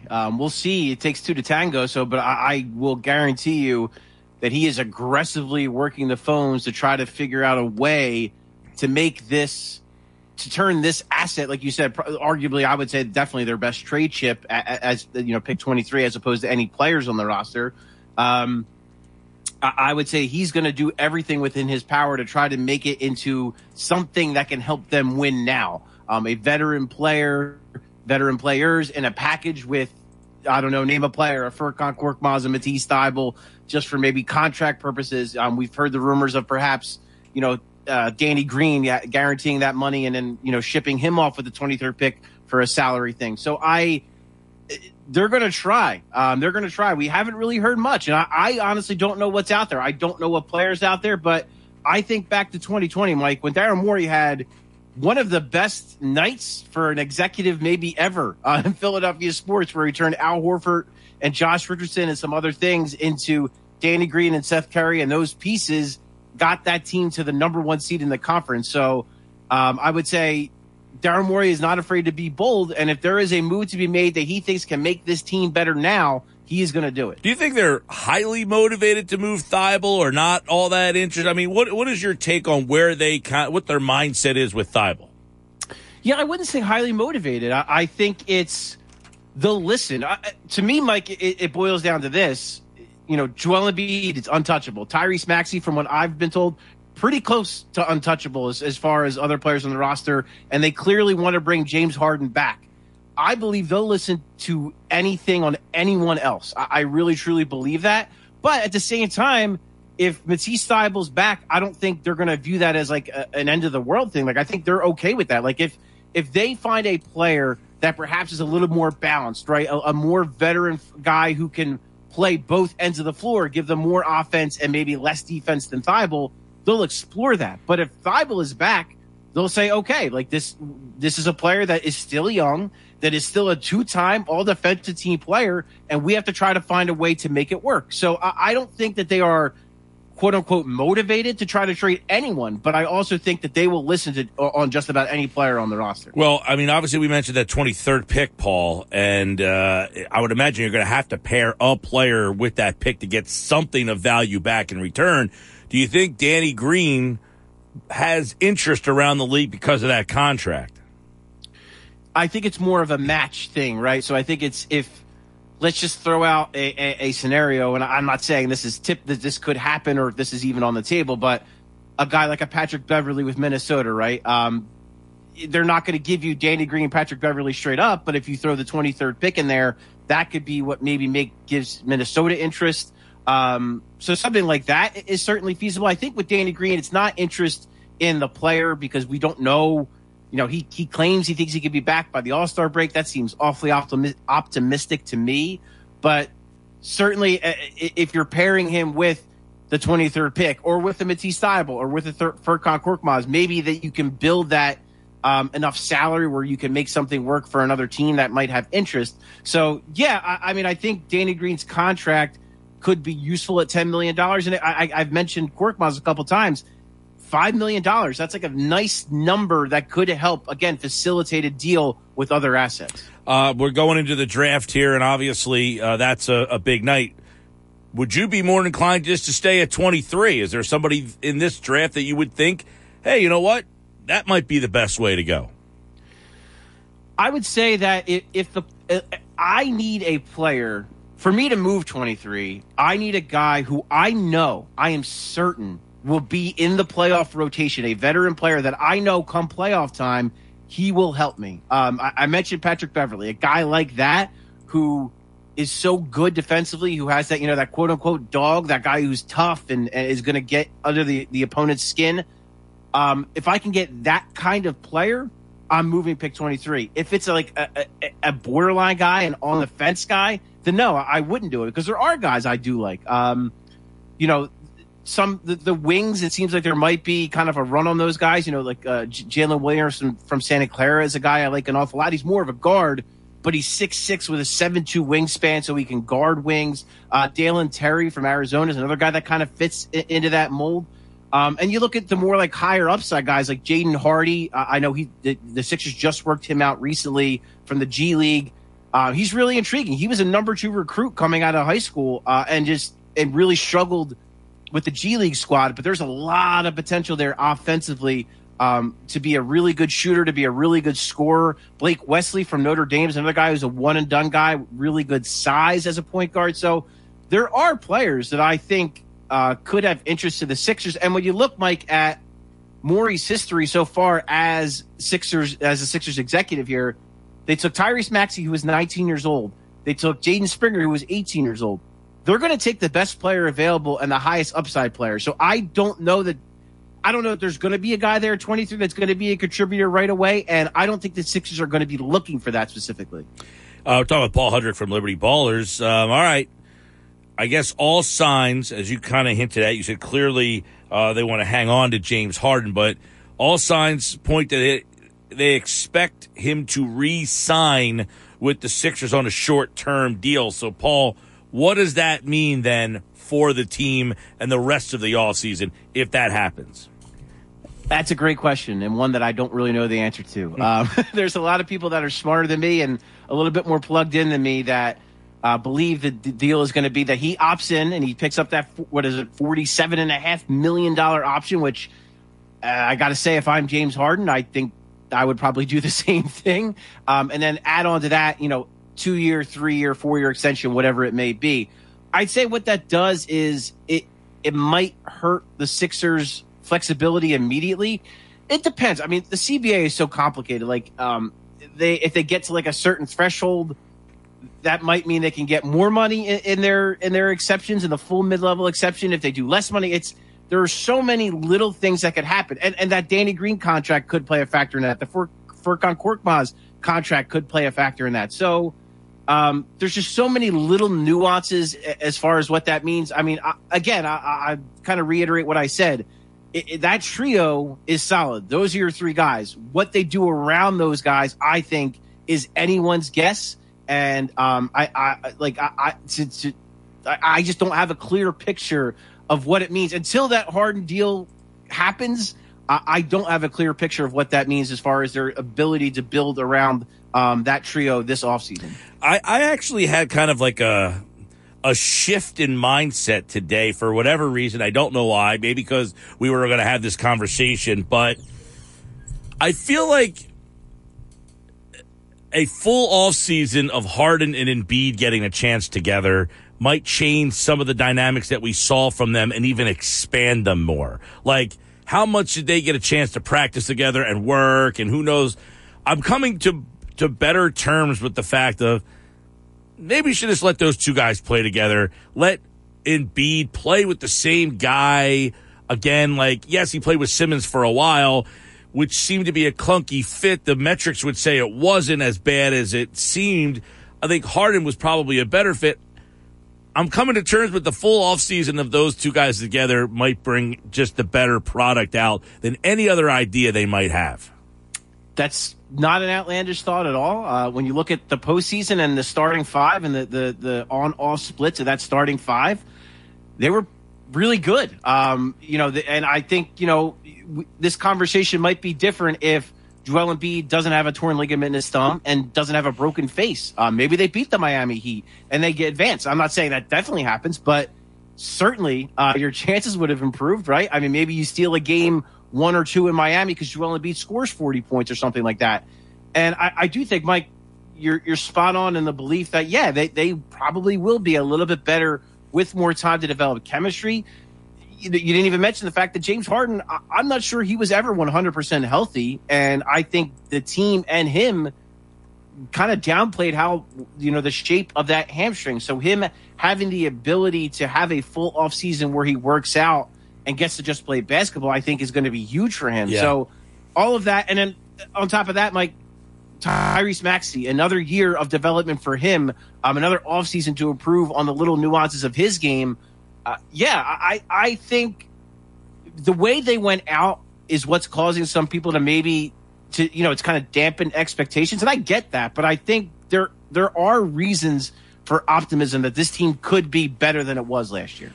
How realistic is it that Morey's off-season work, like his aha move is that he figures out, much like he did with Horford, figures out a way to trade Harris, or do they value him enough to say, no, we want to keep Harris, Maxey, Harden, and Embiid together?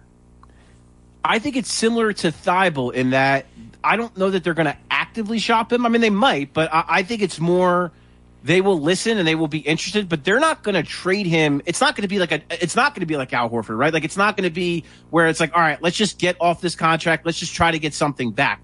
I don't think it's that. I think it's they'll explore things, but they're going to want to make a move that's going to make them better.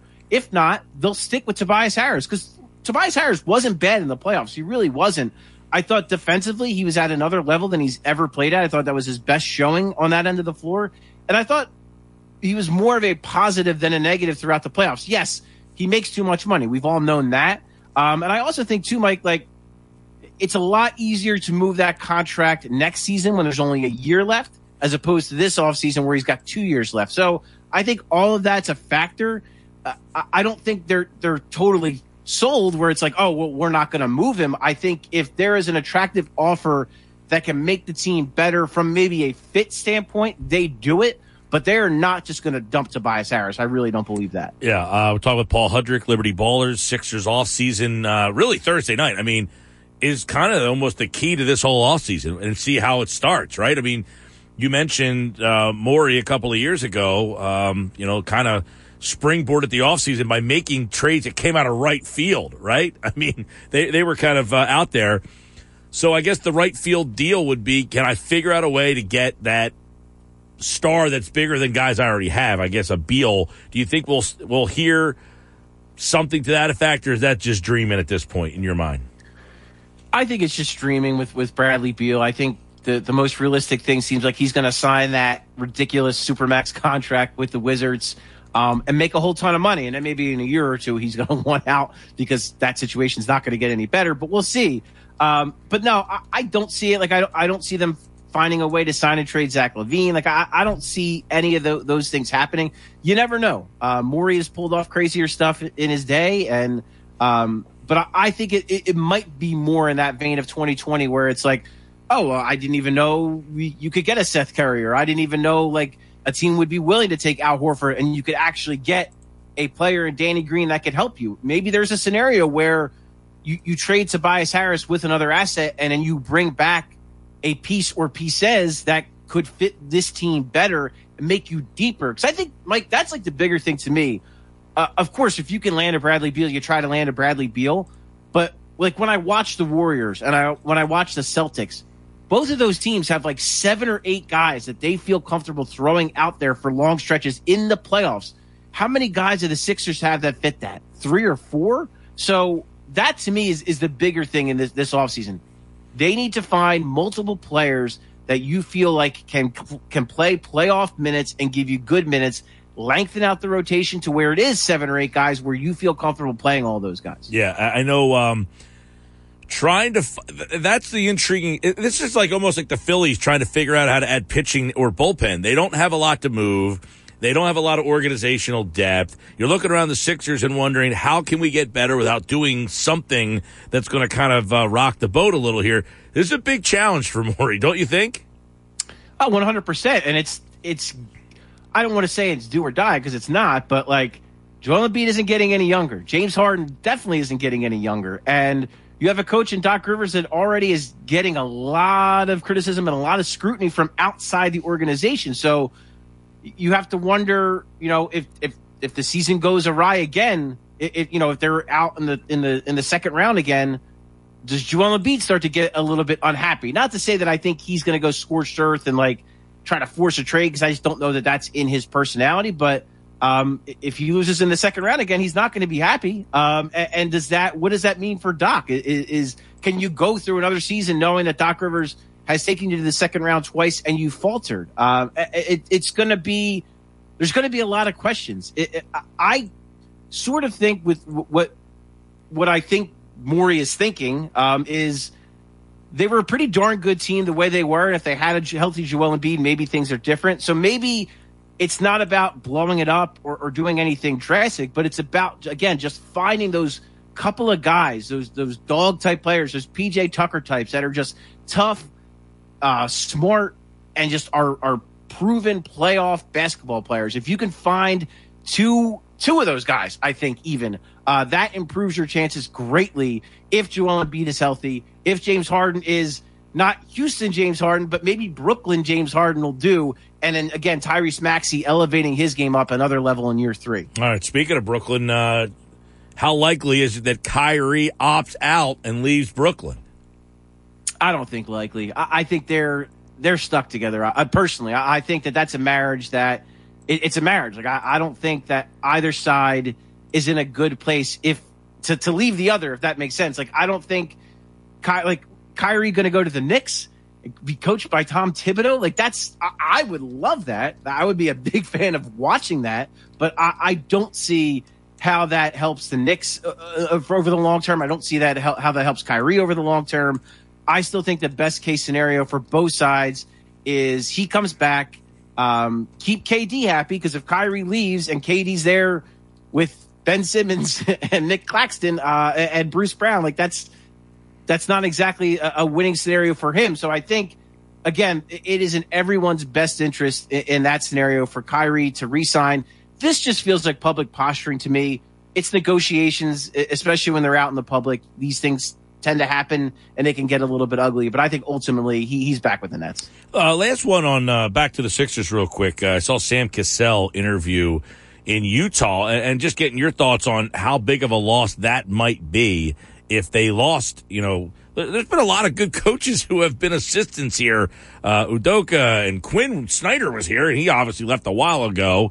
You've got Monty Williams. You've got Mike D'Antoni was here, by the way. I mean, you've had a lot of good guys coming, but I feel like he's like, if Doc is the bad cop, Cassell's the guy that's like, hey, he's the guy that at least we have him. 100%. I think there's definitely like a good cop, bad cop thing with Doc and Sam. You saw it when Ben Simmons was still here. Ben talked a ton about how much he leaned on Sam and how much Sam helped him. And same with Tyrese. It's Tyrese with Sam. I just think as much as Doc played in the league and, he's a pretty darn good player in his own right. I think Sam's like a little bit younger. And I think Sam's like a little bit less removed from when he last played. And I think for whatever reason, the players gravitate towards that. And I just think it's the energy too. Like, Doc's like the head guy. So you know what I mean? Like, I think it's a little bit of a different energy with Sam, where I think maybe he's a little bit more approachable. Not to say that Doc isn't approachable, but I just think with Sam, he maybe relates a little bit more to the players, especially to the guards. And I think that's where maybe you feel his loss the most, is just kind of relating to the players, especially the perimeter guys and the guards. I think that's where Sam, his absence would be most felt. Paul Hudrick, the draft is Thursday night, and the Sixers own the 23rd pick. I would imagine, do you think it's a low percentage chance that they make that selection? No, I don't think it's low percentage. If I'm being honest, I think it's 50-50, because it takes two to tango, and there has to be that player out there. There has to be the guy that makes sense to part with the 23rd overall pick, because the 23rd overall pick, yeah, like you're not finding necessarily stars there, but 2 years ago you drafted Tyrese Maxey 21. So like, do you really just want to kind of say like, well, let's get like an okay veteran for pick 23, when maybe you have a chance to get a player that, again, Tyrese Maxey is on the high end of that spectrum, and maybe Jaden Springer's on the lower end, but you might be able to find a guy that has potential to be a difference-making player. You can't be so all in that it blinds you to, team building for the future as well. All right, Paul Hudrick, Sixers Thursday night in the draft. We'll see what happens. Paul, appreciate it, bud. You got it, Mike. Check him out at Paul Hudrick on Twitter. Liberty Ballers is where you can check out all his work. And, of course, right here on the Sports Bash, live with you on 97.3 ESPN, the 97.3 ESPN. Free mobile app, which you get in the Apple Store, Google Play. Download it to your phone and win Gill's Grill. I'm giving away a free grill on Friday during Happy Hour Friday. Download our app, enter on the app.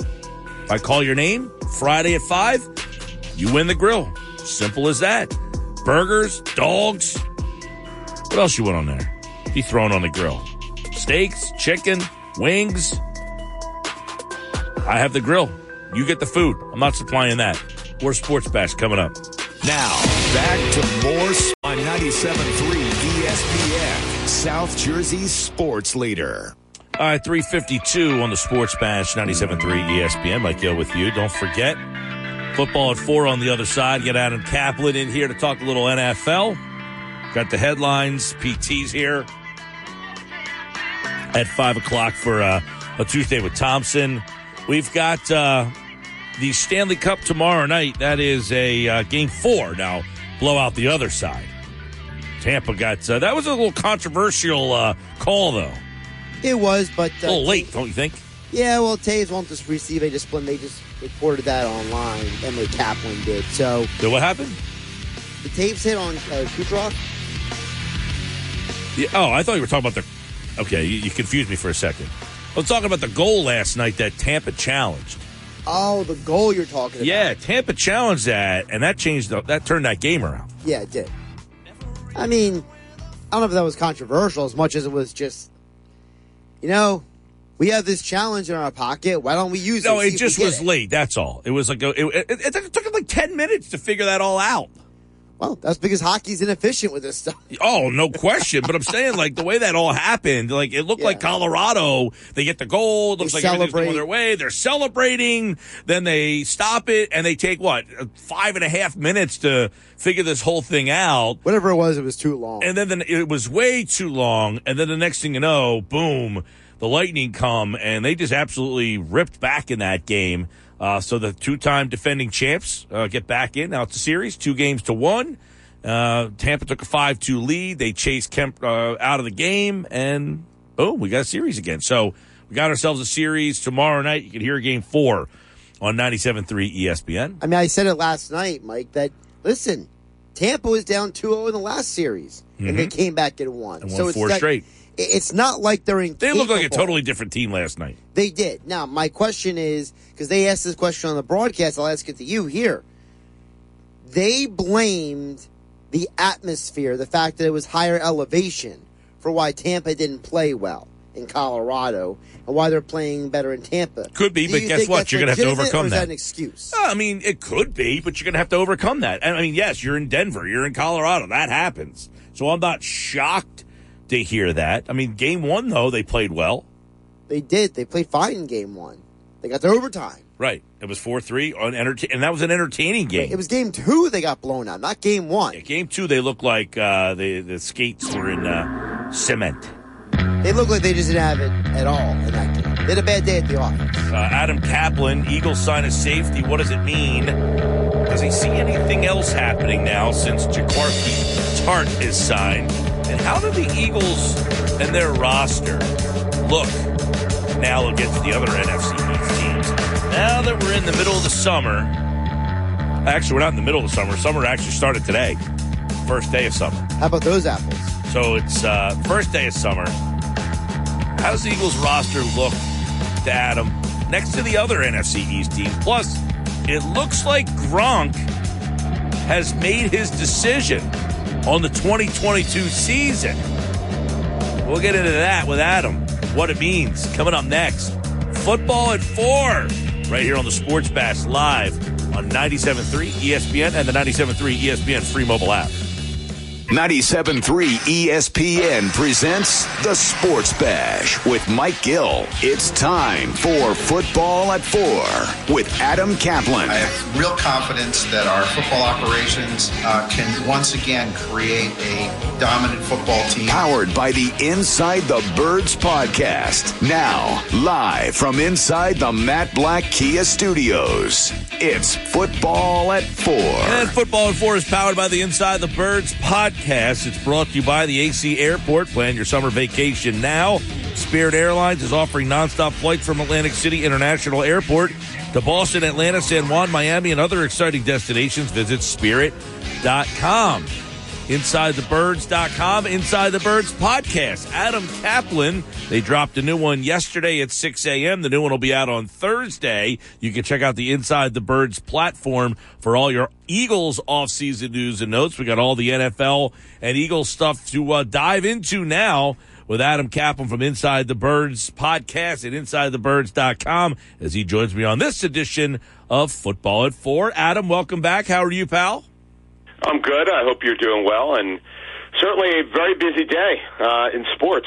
A lot happening, man. A lot happening all over the place. We've got a lot of NFL stuff. The NBA is crazy, but let's we talked on Friday during Football at 4, and then shortly after you were finished, the Eagles weren't done. Howie Roseman was still hard at work. He brought in a veteran safety, Jaquiski Tart, from the 49ers, 14 starts last year, 64 starts in 80 career games. So this guy's got a lot of experience. What does that say to you? Yes, he's a good football player. So in our reporting, Mike, we put this out in our show 3 or 4 weeks ago. We said we expect the Eagles to sign a defensive back, a corner or a safety. They signed a safety, and we certainly wouldn't rule out a corner by the start of training camp or at the latest, the start of the regular season. That would be a backup veteran outside corner, and we'll get into that in a minute. But Jaquiski Tart, by the way, it's Jaquiski, just for people to understand. His nickname is Quaski from people with the Niners. I spoke to a coach who worked with him over the years. He's a really good football player. He's just, Mike, he's missed 31 games since he became a full-time starter at 17. That just, you can't keep paying a guy, and he is 30 years old. He's got maybe 2 years left in him. He's a good player. He's an intimidator. He's tough. He's a good tackler. He could hit. Not as good as he is as a, like when you look at what he's good at, he's a tackler and a hitter. His cover skills are not as good as he is as a tackler. That's why he's more of a in the box safety, playing closer to the line than he is at a free safety. He's played free before, but he's played most of his snaps in his career, almost not all, but a majority of them, as a box player. And he's got very good size. And what's also interesting, Mike, is he was a college teammate of James Bradbury, which, for what I'm told, Mike, that had something to do with him signing to Philly because they're close. Not all of it, but that had something to do with it. And you would assume that he had good things to say about a short time, Bradbury, being an Eagle here in the off-season program. But that's a good signing. Definitely, they needed depth. This is a major issue for them, depth, Mike, at the safety position. And on Thursday's show, on Inside the Birds, Mike, we're going to drop some more knowledge here about how they're going to line them up and why they did this, in addition to what I just said here. And this is a good signing. I like this one. This is the kind of signing you make when you think you're going to take a next jump. Not that he's a superstar, and he may not even start, but when you're trying to round off your roster, we've been talking about this safety position for months now. It's not a good position for them, but they've got a guy in Tart who started a lot of games, as you said, and he was a starter in the Super Bowl run in 19, but he's certainly on his back nine.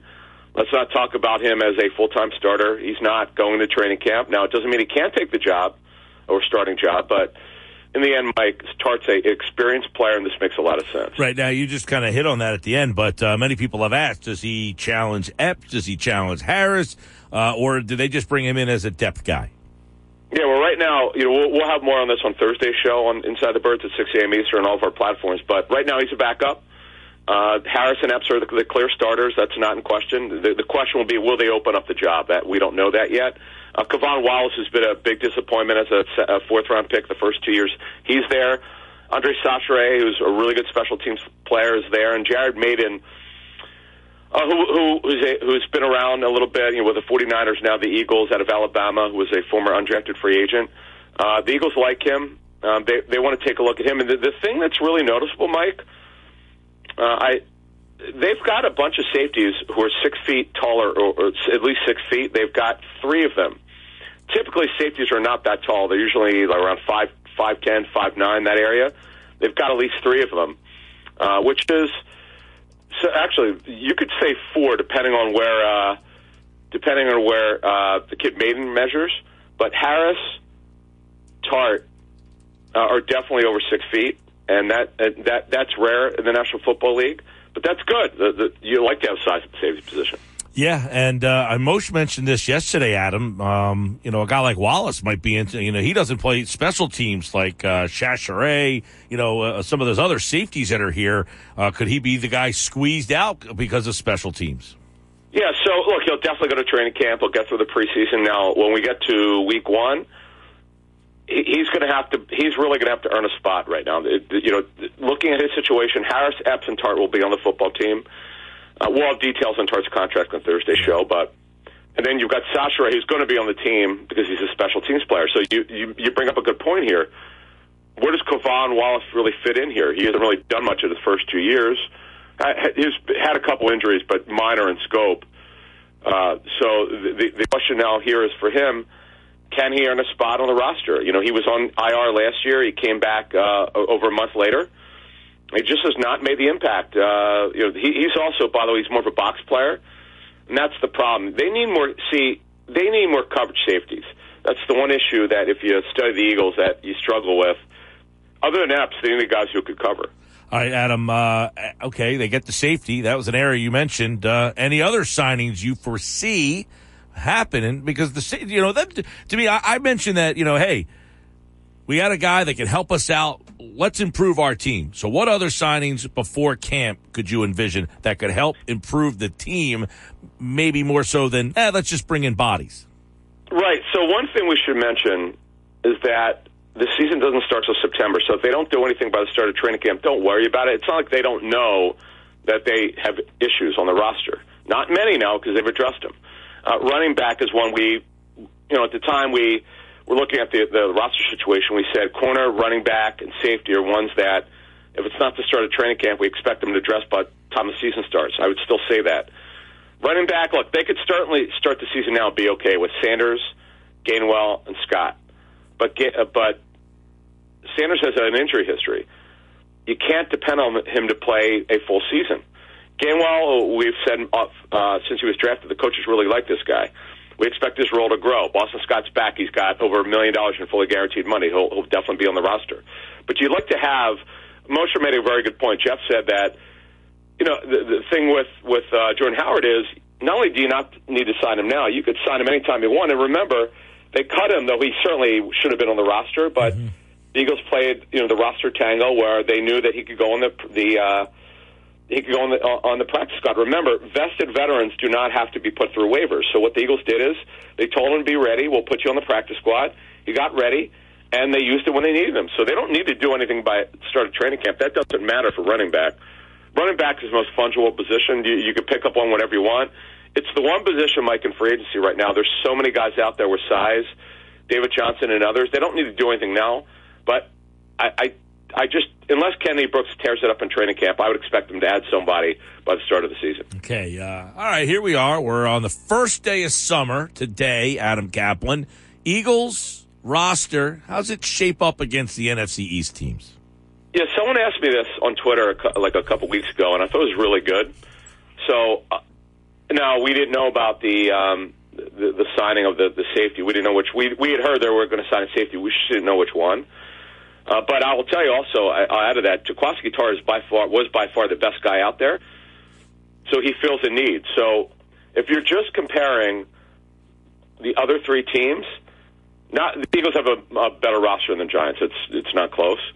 Washington is better than them at certain spots, but people want to say how great the Washington defensive line is.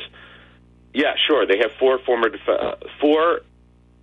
first-round picks, Mike, but they have underachieved last year. Chase Young also tore his ACL. They have a lot of talent in their D-line, no question about it. Certain positions, Washington is better than the Eagles in. Eagles are way better on the offensive line. The Eagles have the best offensive line in football. The Eagles have better depth now and talent at wide receiver. The Washington and the Eagles are shaky at tight end. Other than, obviously, the Eagles are great with Goddard, but their depth is shaky. That's another position, by the way, that they could address at some point. We'll see. We have to see how Wentz could revive his career. I would take the Eagles roster, and at Dallas, it's very close between the two. Obviously, they're better at quarterback. That's not in question. They are better at running back. There's no doubt about that. The Eagles are now comparable, if not better, than Dallas at wide receiver. Eagles' defensive line is better. They've got better depth. Yeah, clearly, Dallas, though the Eagles have improved at linebacker, Dallas is definitely better. There's no question about that. Dallas, you could say they're deeper at corner, but you know what? I don't know if they're better. I'm taking the Eagles roster, and I'm not a homer. People know that. People think I'm very negative with the Eagles. I'm not. I'm just a truth teller based on the information I'm given and plus my own opinion. But it's based more on people who work in the National Football League, which is the way we built the show. I would take the Eagles roster right now over Dallas. I mean, that's just the way I see it. All right. Well, we will see it all unfold. Last one for Adam Kaplan here in the NFL. We had some big news. Gronk has made his decision. He's going to retire for the second time here. I wonder if that's going to stick. Maybe he comes back again. But Gronkowski retires again. Yeah, I'm slightly surprised by this. Now, I understand he's had major injury problems, back surgeries, and broken form, and what have you. And as you said, he retired once. I thought this would be a one-year situation for him to come back, but he's not going to do it. This does impact him a little bit. Now, they did address the position with Kate Otten, who is a fourth-round pick, and Kraft, who is a sixth-round pick at tight end. And they have Cameron Brate, who's a veteran, well into his 30s, good football player, though. But this does impact them a little bit. Remember, Chris Godwin, their star slot receivers, come back from ACL reconstruction. That's why they brought in Russell Gage, who will play on the outside. But this does impact them. Because Godwin's come back from major injury, you don't have Gronk. That does worry me a little bit, their offense, but it's not changing up the NFC South winner. Tampa Bay will win it. I'm a little bit, though, concerned you're taking a big-time pass target away from Brady, but it won't impact their ability to win the NFC South. All right, so Gronk, maybe we'll see him back on Monday Night Raw. Oh, yeah, that's right. I forgot he did that, yeah.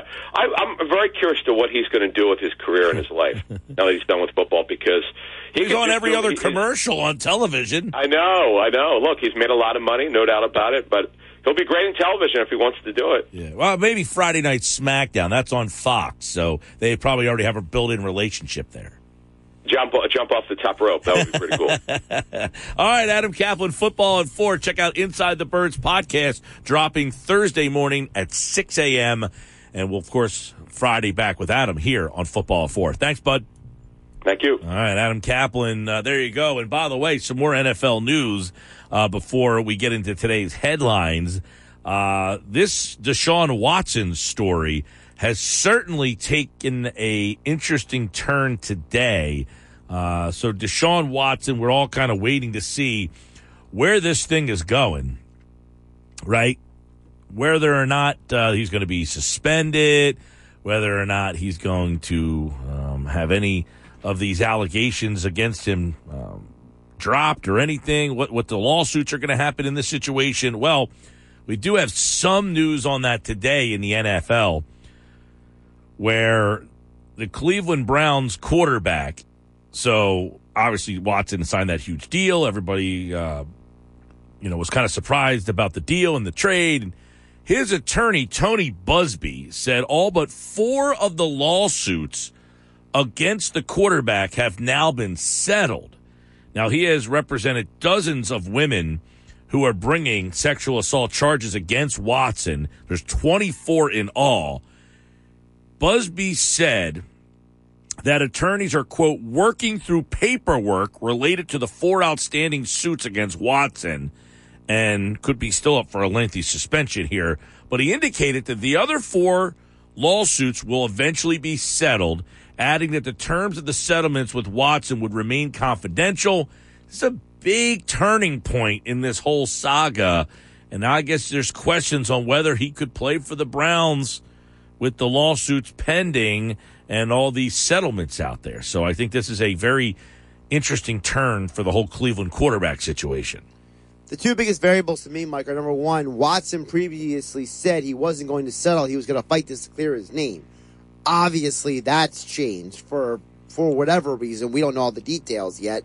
But I'm sure that there was something going on in these lawsuits, detail or information-wise, that led him to change his mind on that. I'm wondering because there was a report, I think it was on, I want to say Tuesday or Wednesday or Thursday of last week from Pro Football Talk, that indicated there was a divide in the league office over what to do with Watson here, right? And I'm wondering if this divide, part of it was, listen, if you just settle this stuff and it's not hanging over you, that could help you out. I mean, that might have been part of the conversation, for sure. But I will say that the league has an inconsistent precedent on these things because, these are civil cases. These are not criminal charges. Well, we know in terms of criminal situations, like Dante Stallworth goes to jail for 30 days for drinking and driving, killed somebody, gets suspended for a year. Kareem Hunt, no criminal charges, got suspended for 8 games. Well, I think the whole Ray Rice thing was bungled so badly that they don't want to be involved with stuff like this if they don't have to.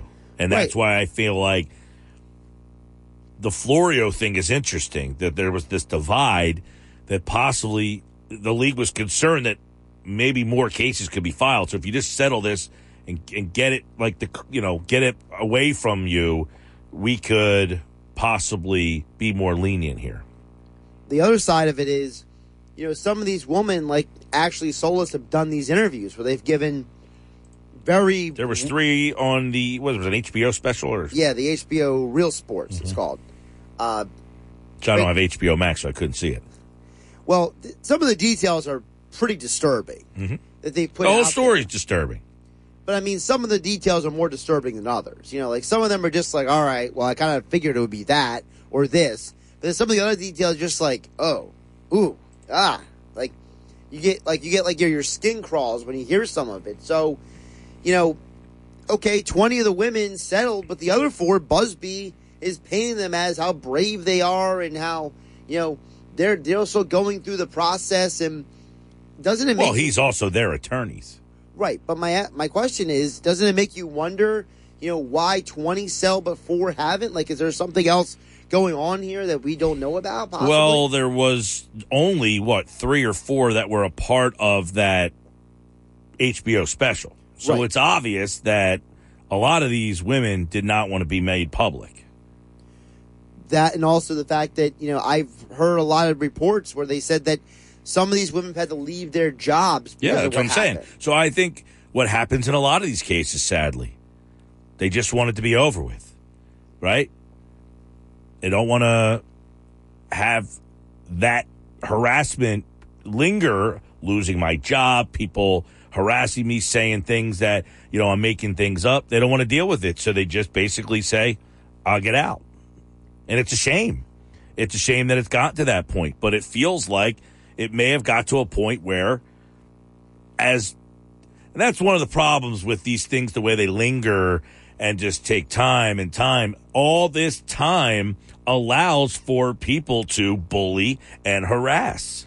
The other side of it is, there was a report recently that the Texans have been implicated in some of these suits as a quote-unquote co-conspirator because their security team helped facilitate some of these things. Wouldn't be surprised. Then maybe the Texans go to the NFL to put pressure on Watson to sell this, get their name out of the news. Wouldn't be surprised.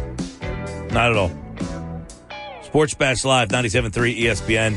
That whole story is a sad, disturbing story with this Deshaun Watson stuff. Thankfully, it is in another city's. It's another city's problem. I was not a fan of the Eagles making a move for him with all of these lawsuits lingering. I certainly understood that it was a possibility, but the ongoing legal battle has taken a significant turn, and the Browns quarterback has settled 20 of the 24 lawsuits against him. Now, the lawyer, Busby, by the way, added that the details of the settlements will remain confidential. So, again, that kind of goes back to, I think they just said, I just want this to be over. More Sports Bash coming up. Today's headlines. PT's here. Sports Bash. Don't forget, we're giving away a grill. Win Gill's Grill. I got a grill. I need to get rid of it. I want to give it to you. You want to win a free grill? Just download the app and enter on the app. It's simple dimple to do.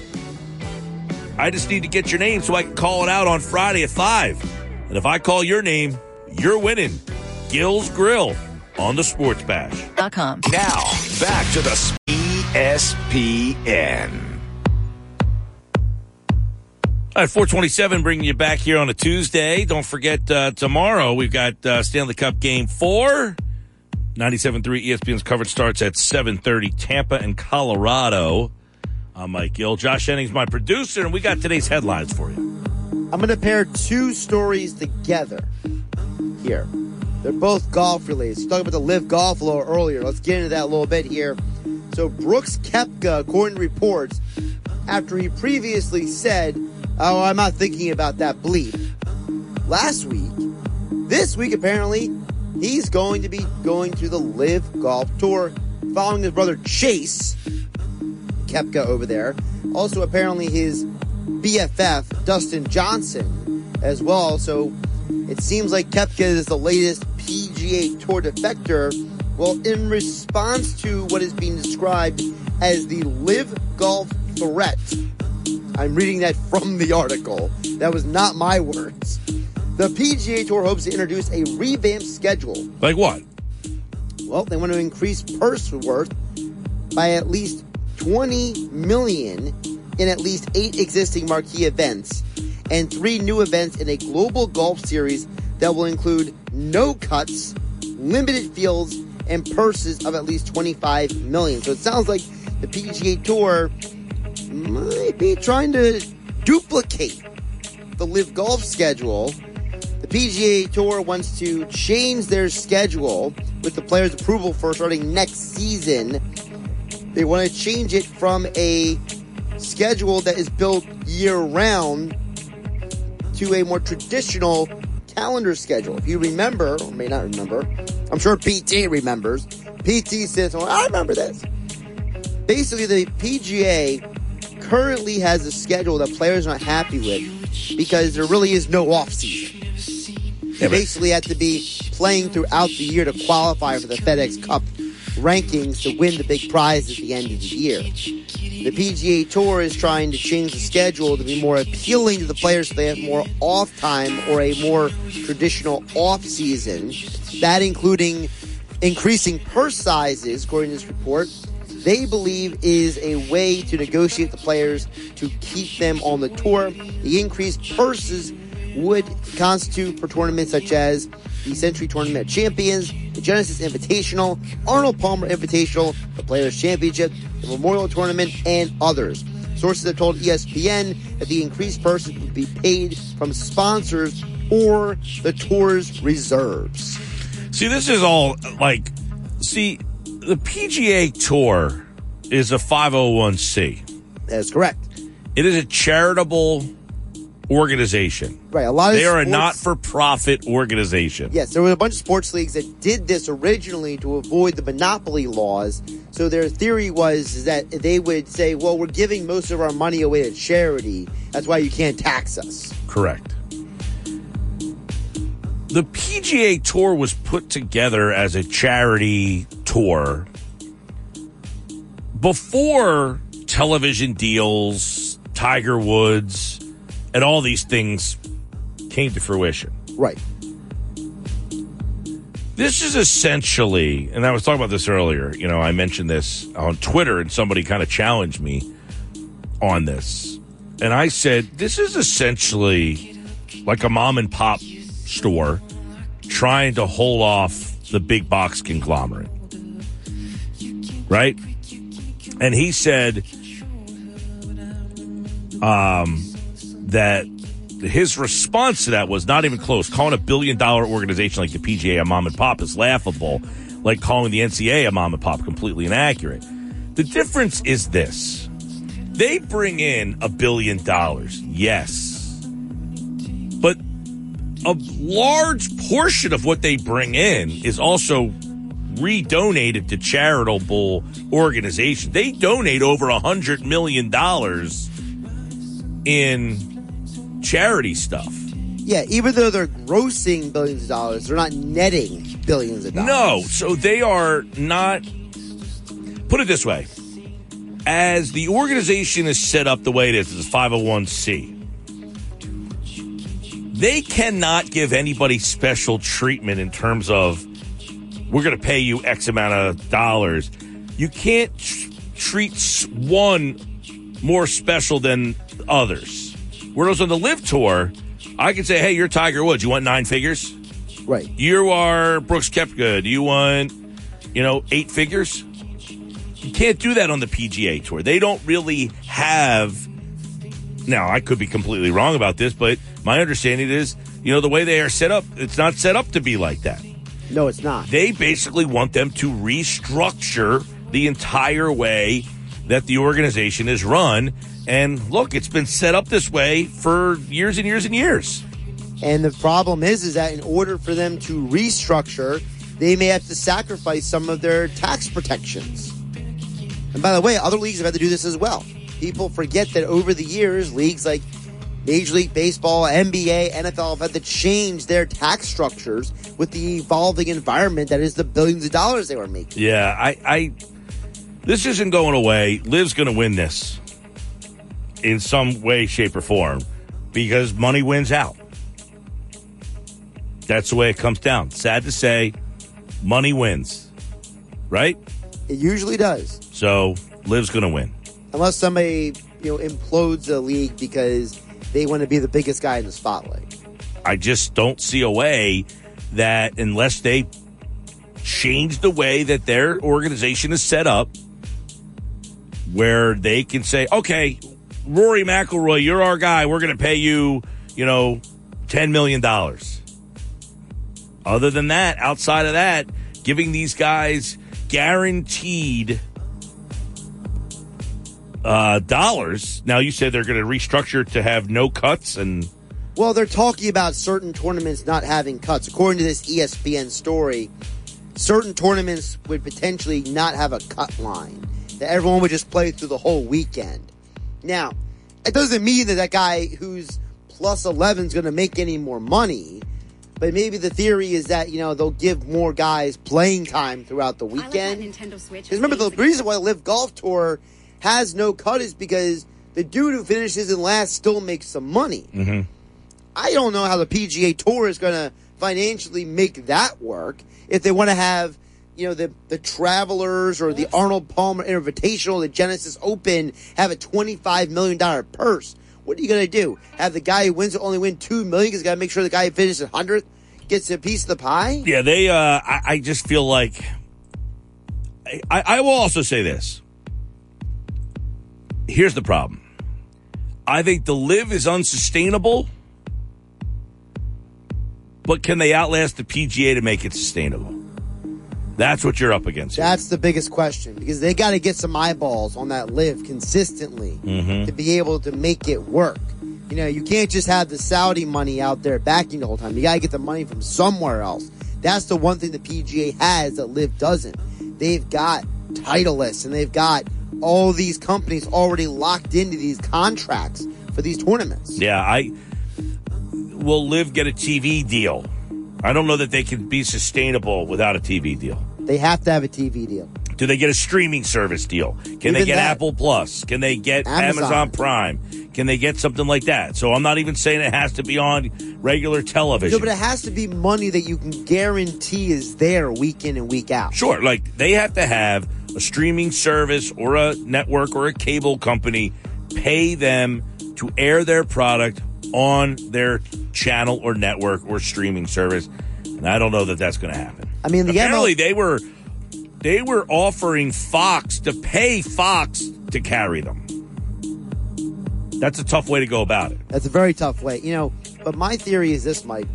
If the MLS got billions of dollars to go to Apple TV Plus, you're telling me the LIV Golf can't get something? I mean, the MLS is not even like the number 1 or 2 watch soccer league in the world. Or maybe, 4th? 5th? Tough one. Until that happens, I'm out on the LIV. Well, speaking of streaming services, I got a little news I want to bring up to you. So it looks like the Amazon Prime Thursday night studio cast is set. Who's this? The Amazon Prime Thursday Night Football studio cast. Gotcha, okay. Studio cast. This is not a studio show? It's a studio show for pre-halftime and post-game. Okay. So Ryan Fitzpatrick will be joining the group as an analyst, as it was announced today. Fitzpatrick in his post-football life will be joining Richard Sherman and Tony Gonzalez on the studio cast. They will be anchored by Fox Sports' Carissa Thompson. She will host Amazon's coverage from the studio while Al Michaels and Kirk Herbstreit call the games from the booth. So you're going to have 3 former players in the studio with Carissa Thompson for Amazon Prime's Thursday Night Football studio cast. I asked this question as I did the last time we kind of discussed this. Are they going to people turn on the app early to watch studio show? I don't know that they will. How many people actually watch pregame shows anymore? Not many.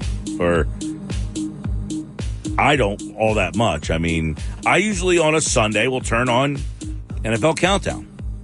And then at 1 o'clock, when it's time to go to the Eagles game, I turn on the Eagles game.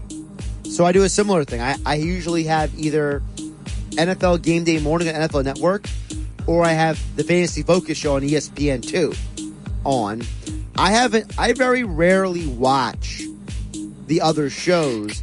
Now, part of it is just because it's my routine at this point. Like maybe I would benefit from learning from one of those shows, but the only reason I tune into them sometimes is because the show I might be watching goes to commercial break or they have a topic coming up I'm not interested in. But I don't regularly tune into Fox or CBS. Not the pregame shows, no. Me neither. I'm generally watching ESPN up until 1 o'clock, and then I make that switch. So I wonder how many people are like you. They don't even care who the pregame I will say this. is. The only reason I tuned into that pregame show for baseball the other day is because I thought the game started at 11:30. And here I didn't start till noon, so I got stuck watching. I didn't really have to, but I mean, for a half an hour, that's the other problem. Now the stream is on. I'm not going to turn it off. I got the stream on. Right. That's where they sucker you in. So now you're stuck. Yeah. So is that maybe what Amazon's hoping for? That people would just tune on and leave it on no matter what? I guess if you're saying, hey, the game's at 8:30, hey, coverage starts at 8, people say, hey, 8 o'clock, the game's on. And you got that. I don't think it's going to push enough people's pile. You have any interest in who any of the guys, any of them intrigue you at all? Who's it, Fitzpatrick? So it's Ryan Fitzpatrick, Richard Sherman, and Tony Gonzalez are the 3 former Gonzalez players. was already on CBS. He was as bland and boring as you can get. And then Carissa Thompson is going to be the She anchor. does a nice job on Fox. I mean, she does a good job. Richard Sherman. I like Sherman because I think he's a very well thought out guy. Fitzpatrick is probably there in almost the Terry Bradshaw role. None of them is making me be like, man, I got to check this out. not like Charles Barkley, right? I mean, really, any of these shows, the only guy you're saying I got to tune in for to hear what they say is Inside the NBA with Barkley. 100%. You want to see what Barkley, Shaq, and Kenny, not as much Kenny, but Barkley and Shaq have to say, and you want to see how Ernie handles the volleys back and forth. That's it. Other than that, I would imagine that most people are not, I don't know, tuning in for, like even the ESPN NBA pregame show, Stephen A., Will Bond, Jalen Rose. Greeny. You turning in for that? Not really. Doesn't do much for me. So if I'm Amazon, I'm probably saving my money. That's the way I look at it. Well, Jeff Bezos has money to spend. He's trying to get it out of space. Absolutely. Pretty much. What do you do with your money? Oh, I'm buying Thursday Night Football and trying to fly to outer space. All right. Yeah. That's Jeff Bezos for you. But yeah, that's the news. Ryan Fitzpatrick is joining the Amazon. Well, that was studio. reported last week. Well, he confirmed it today. Yeah. I sent you some audio earlier about the Gronk retirement. Did you get that? I did. You want me to open that? I think it's hilarious because so he was on Fox. You think it's hilarious. You think everything's hilarious. I think the bar of what's hilarious here is going to be found out here. Let's find out if we think this is hilarious. This is Gronk's explanation for his first retirement. His explanation for his first retirement. All right, so this is Gronk's explanation for his first retirement. Let's see what Gronkowski says. Well, now, when was this? This was back when he was in the studio with Fox, it looks correct. Like. Okay. I'm trying to get, there we go. We'll get this loaded up. Got a bad hairdo, a bad turtleneck. I mean, what's he wearing there? I did have a career-altering trade, almost a career-altering trade, and it was about 2 years ago. I was actually traded to the Detroit Lions, and I called up, and I got the phone call, and I was contemplating if I should retire or not about 2 years ago, and I was like, you just traded me to the Lions. I go, oh, I'm retired. Like, I don't know how that trade can go through, and then 2 days later, the trade never went through. Can you believe that? Yeah. They're going to trade you? Yeah, I got traded. I told that story before last year. I never heard that. Yeah, and then I was like, oh, no, I'm retired. How can you trade me? And I stayed on the Patriots. For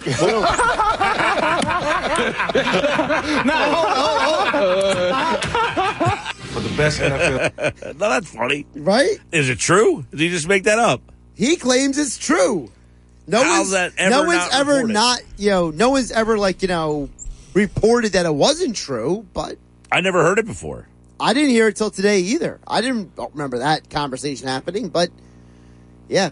So apparently Gronk, the reason why he retired the first time was because they tried to trade him to Detroit. Yeah. I had never heard that story before, but the way that he presented it, he just started, it was almost like I don't care if I'm making this up or not, I'm just going to make it up and see what you guys think. Yeah, and then his cackling at the end is just like, it was almost like a Austin Powers villain moment where he's just like laughing at it. Yeah, that's right. It was. And then the rest of the panel is almost like, I don't know if this is true, but the way he's laughing at this, I might as well. Right. So, I wanted to share that with you. That was pretty good. Audience. That one was funny. You're welcome. I will give that 2 points for funny. You'll give me the thumbs up. Yes. All right. Well, like normally, like I'm trying to see if they were only laughing because he was laughing. So you feel like, well, this guy's laughing. I guess I have to laugh. To me, the cackle that he has at the end I think is that what puts it over the top. Yeah, no, I think that they were like kind of looking at like, is this guy serious about this? And the way that he was just like, yeah, like that's what happened. And they were like, are you kidding me? It's like, I pulled a fast one on them. I wasn't going to Detroit. There's no way. Exactly. All right, Sports Bash Live, 97.3 ESPN. I had did you watch last night in the Charles Barkley on the Stanley Cup? He was on the pregame show. Was it pregame or between periods? I don't remember. I thought it was the first intermission. The intermission, yeah. It was the intermission report. He said that he called Gary Bettman to get tickets for the game. Yeah, he said he was sitting around with nothing to do, and he called Gary Bettman and said, I want to go to the game. Even Barkley's good on the hockey. I mean, that guy's great no matter what he does. When he talks to the guys during the challenge. The video of the Pirates grounds crew chasing the squirrel around was great. I mean, did you see that net? Yeah. The holes in that net are bigger than the squirrel. It was ridiculous. Like, what are you guys doing?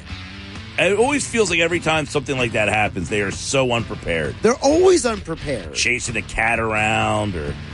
inside a squirrel. All right, Sports Bash Live, 97.3 ESPN. PT at 5, Tuesday with Thompson. Scott Laughlin's going to talk a little hockey tonight. Stanley Cup, Flyers. That's at 6:20 on game night. I'm Mike Gill. Now, back to more on 97.3 ESPN, South Jersey's sports leader. Don't forget, Phil's out west tonight. So it's an 8 o'clock start. Phillies and the Rangers. I feel like the Rangers are a Dallas team, right? People don't really realize that. Yeah, they're in that Metroplex region. Dallas, Fort Worth, Arlington, Irvin, Texas. Yeah, the stadiums are essentially right next to each other. The old one, I don't know where the new Ranger. I imagine it's in the same spot. It's in the same area. Yeah, it's not the same exact spot, but they didn't place it too far away. Because I was at the old stadium, which wasn't all that old. Yeah, the new one has a dome and all that fancy stuff. Well, I feel like everybody hates the Cowboys or everybody loves the Cowboys. Does anybody like the Rangers? You know, I when I was younger, I really wanted to watch Ranger games because of who was on the team in the mid-'90s. Because you had Juan Gonzalez and Dean Palmer and Ivan Rodriguez, and you had who was one pitcher? Kevin Brown, Roger Pavlik. They had a little run there, but I'm saying, like, you know how people became Cowboys fans. I feel like the Rangers, nobody associates them with Dallas. Well, they never won anything.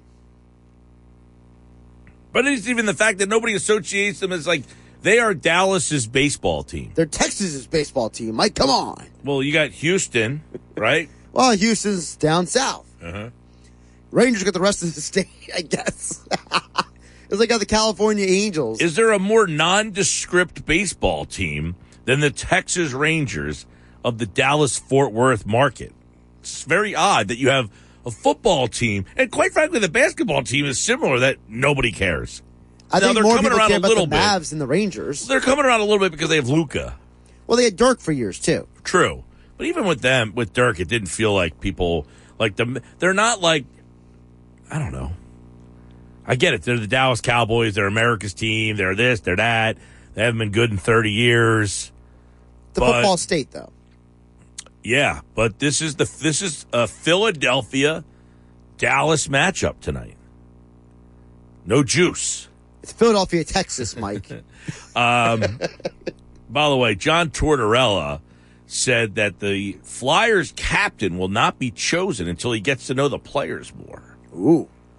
You like that? Yeah, sure. Why not? You got a new coach come in.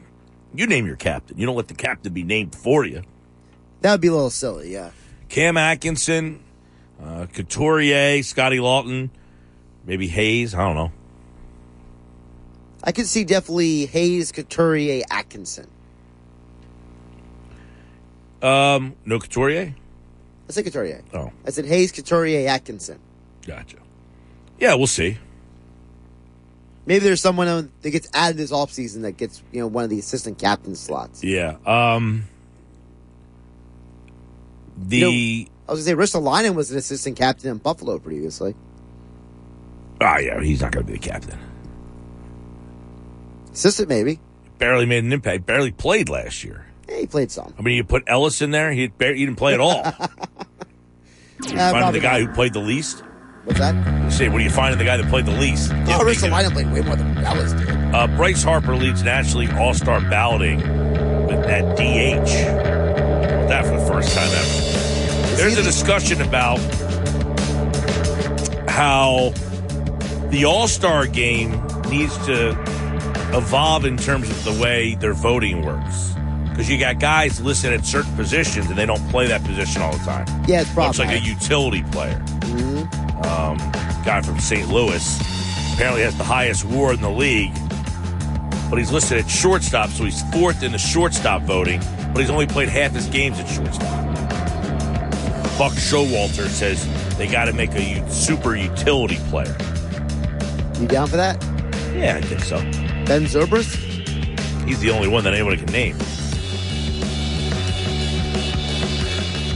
This is the Sports Bash with Mike Gill on 97.3 ESPN. Now, live inside the Matt Black Kia Studios, here's Mike Gill.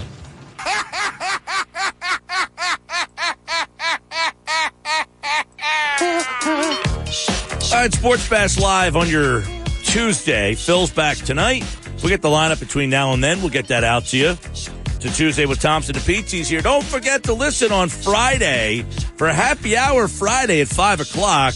I'm giving away Gill's Grill. I'm giving away a grill. Listen, for your chance to win a grill, all you got to do is download the app and enter through the app.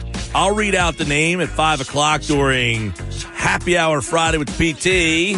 And then all you need to do is say, I heard my name. Where's my grill? And you'll get a free grill thanks to the Sports Bash 97.3 ESPN. All right, it's a Tuesday with Thompson and PT's here. Hi, Pete. Hi, Mike. How are you? Doing good. It's a Tuesday here, but saw you over the weekend. I was glad to hear that you made it on Sunday. Yeah, it's funny. I sometimes do wonder if I'm not a grown child, right? I mean, and then you put me and Billy together, and we're like preschoolers. I mean, I'm 51, he's 60. That's 111 years between us if you added it up. And neither one of us can make a good decision. But we were there Sunday. We did our show. You did not have to leave your omelet. I'm happy about that. We actually had a very entertaining show. I enjoyed that, too. You know, it's all good. Well, it was good to see you guys. Thanks for coming out to the event. The event was a great hit. I mean, it was packed all day. We raised a lot of money. And I think you guys added to the money that we raised. So that was good.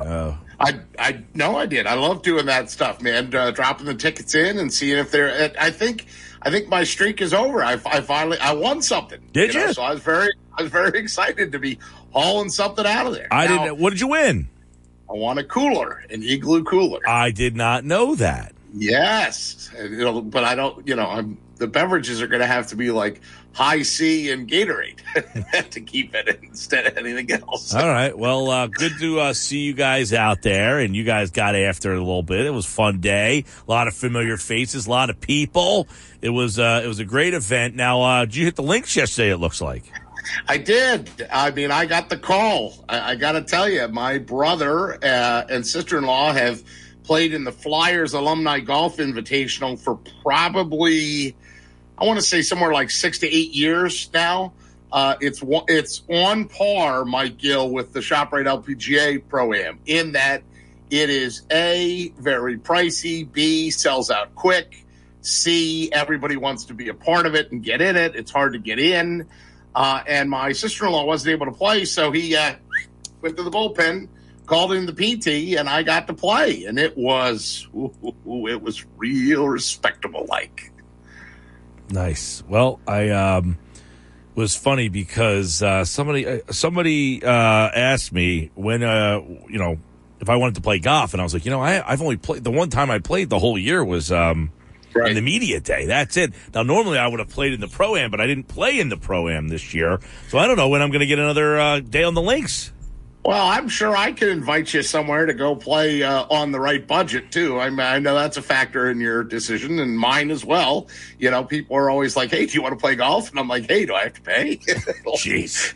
If I'm it's the reality of what it is, So, I mean, not for nothing, but you're right. I got to play at the prestigious DuPont Country Club yesterday. Don Selesky was our pro, but a lot of the Flyers guys were there. I was optimistic that there'd be a chance that Torts would be there because I think he had a media availability this morning in person, like in Philly, not on Zoom or anything like that. And I thought maybe he'd be there. He was not. However, the chance to just, there's so many ex-Flyers that show up at this thing. And, you get there and registration's like 9 or 10 and you're not quite awake yet. I'm sort of wandering around and all the alumni wear the same shirt. And so, like, you know, I see Paul Holmgren. Okay, I know who that is. I see Dave Schultz. I know who that is. I see Joe Watson. I know who that is, the hockey player, not the casino executive. And I have to say that all the time, you know. And but then there's a gentleman standing there, and he's kind of like making, you know, a face at me. And I said, "Hi, I'm Pete Thompson." He says, "Hi, I'm John Stevens." No. It's funny you say that. Someone just texted me and said that they were at John Stevens' house the other day. I believe that. He's got a place in Sea Isle, and he brought the Stanley Cup to Sea Isle at one point in time. So, I mean, you know, there's people I recognize, like Todd Fedoric, Fridge. You know, it's funny. Don Selesky was our pro, and and Coatsy did the emceeing. Like, there was regular stuff like in the bags where you drop the tickets in, and then he was doing the live auction items as well, right? And so as he got to like the second to last one, Selesky's like, "All right, let's go find the food. Where's the food?" Right. So, like, we went to, like, sort of be first in line to go get the buffet. And as we went, there was 2 rooms with food. Fridge was already, like, in the hallway quietly eating his own plate of food. He beat us. Well, I'll tell you, that's a little surprising. Although, you know, these golf events, man, it's most people sometimes only sign up for the food. Well, this one was, I mean, and here's the deal is they had 2 18s down there. So every, you know, you had 2 groups on every hole. So that's 72 groups, right? 72. And it's like the ShopRite. You have a foursome of golfers and you have a former flyer or someone tied to the program that you play with. And actually, my brother had asked me to try and find a replacement sort of last minute. So I texted Tommy Green and said, "Hey, T Green, you know, my brother's looking for a good golfer to join our group. Can you play?" And he goes, "Oh, I'm already playing it, and I'll see you there." So it was. I had to make a few calls to try and find an accurate, you know. You should have called the guy. You should have called the guy that you went to the concert with. You know, but you know what I don't know how his golf game is. I know that he and I could go beverage for beverage. Or you didn't know he was a Coldplay fan. You still called him. He took me up. We're getting to be friends now, man. Mike Carlin. He went to the Yale House in Lafayette Hill based off of my recommendation. So I feel like, you know, we're thick as thieves. Speaking of the golf, PT, this story's getting more interesting. Brooks Koepka has decided he is now a LIV golfer. He is off the PGA Tour, PT. After last week, he said that you guys are making too big of a deal out of this. Right, and then it's getting so crazy that Colin Morikawa, who's been rumored to go, had to come out and say, no, I'm not going anywhere. I mean, this LIV Golf Tour, and, you know, first of all, you don't think that the PGA Tour and / the USGA were thrilled that everybody that had LIV ties stunk in the U.S. Open? Like, Phil Mickelson was terrible. Who else was bad? Patrick Reed was not good. DJ, you know, there wasn't anybody that really lit it up who had played in the LIV Tour at the U.S. Open. So this Koepka thing, you know, the one thing my brother texted me today, he says, "Oh," I said, "Brooks Koepka, what do you think?" He goes, "I never really liked him anyway." And then he sent a second text and said, "Are he and Bryson DeChambeau going to resume their fake feud?" Like that? That's because you're a wrestling guy. There was like speculation of did they really not like each other, or were they just trying to like be theatrical? Well, and that's the whole thing. I don't know. And we kind of hit on this when we were at the LPGA that day. But now that Koepka has made the jump here, I find this whole thing fascinating. I really do. But I just don't know. And you might be able to answer this better than me, but I just don't know outside of Tiger Woods if there's any golfer on the PGA Tour that could jump that would make a insurmountable difference, that would even make an impact. Right, and that's the thing is that people are resistant to change. There's more Billy Schreims and Pete Thompsons in the world than there are, you know, forward-thinking people out there. And quite frankly, like, you're coming off of a Father's Day U.S. Open situation where Matthew Fitzpatrick had to make an unbelievable shot out of the bunker on 18 to capture the drama, to get that moment, right? You're not going to have some unbelievable bunker shot on 18 when you're only playing 54 holes in this whole. I don't understand the format yet, quite frankly. The only thing I understand about the LIV Tour is that they're backing up the Brinks truck and it's boatloads of cash, and it's definitely all about the money. That's really the only thing I understand about the LIV Tour is that money talks, and you know what walks, and the people are walking to the LIV Tour because the money they're offering is incredible. They said they offered Tiger 9 figures, so that's a B, right? That's $1 billion with a B. Mm-hmm. Yeah, well, and that's what I say. Like here, like I was trying to say this earlier, and somebody kind of went after me on Twitter about this. I said, shocking.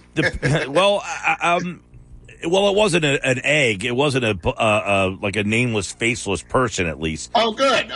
Okay. But so the point that he made was, remember, the PGA are the bad guys in this scenario, not LIV Golf. There's a reason why these golfers are leaving. Okay. Mm-hmm. So he's essentially saying that the PGA Tour, they're at fault. They're the bad guys here. To which I said, the PGA Tour aren't the bad guys. Think of it as it's a mom and pop store versus a big box conglomerate. That's essentially what's happening here. The PGA Tour is a 501c. They're a charitable organization. Now, they bring in a ton of money, but it's set up before TV deals and Tiger Woods and all this stuff. So a lot of the money that they bring in, they give back out to charity. They are not set up in a way to say, Tiger Woods, you're going to get more money than the 400th guy on the tour, right? It's not supposed to be set up that way. The LIV Golf is saying, Tiger Woods, you're better than the 200th guy. We're going to pay you more. That's not the form. That's not the format or the formula for the PGA. They're saying you make money based on how you perform, not on how big your name is.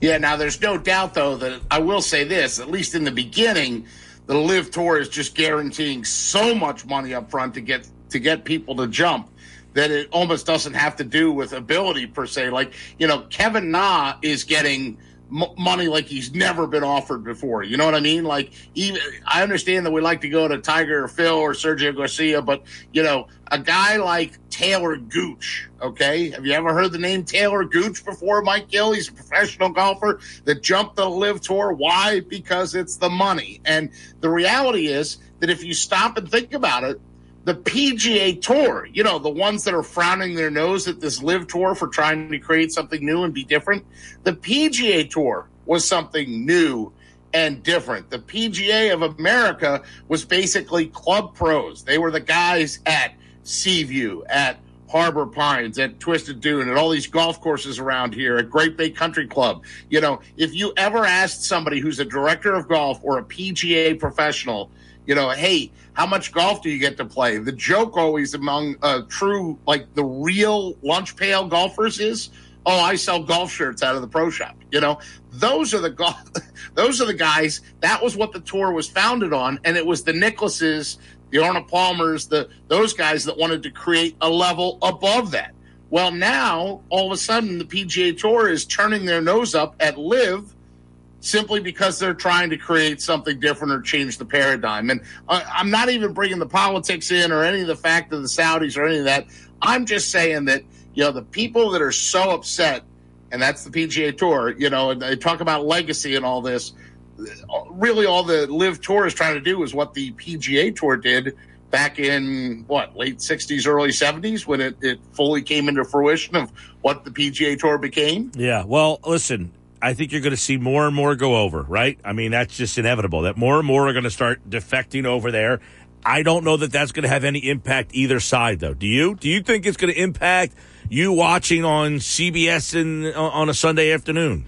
No, but the impact is that the PGA Tour, and that story came out today, they're going to add 8 $20 million tournaments. So all of a sudden, like it or hate it, LIV Golf has had an effect on the PGA Tour in the fact that they're going, you know what, we better step up some money for some of these purses or else they're all going to keep going. So that story came out today. I mean, it's basically their rebuttal. LIV Golf is saying they're going to have $25 million tournaments next year, $20 million to the individuals, $5 million to the teams. The PGA Tour comes back and says, well, we're going to add 8 $20 million events for 2023. And that's where, like, the week of the ShopRite LPGA was also the RBC up in Canada, right? If you've even casually watched golf over your life, you know that the BC Open in Endicott, New York, doesn't have the same purse as the PGA Championship. You know that,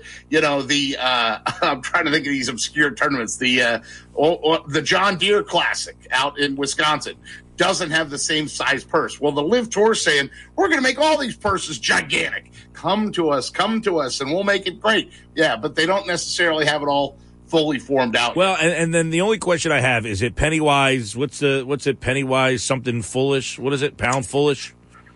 I think so. I mean, as soon as you say first of all, you said Pennywise, so I'm thinking of that stupid clown from the It movie, right? You're scaring the bleep out of me. Secondly, a penny saved is a penny earned is the first one that comes to, and that's Ben Franklin. So now you're going to get me to quote because you're going to pull this out of the ether. No, it's Pennywise, pound foolish.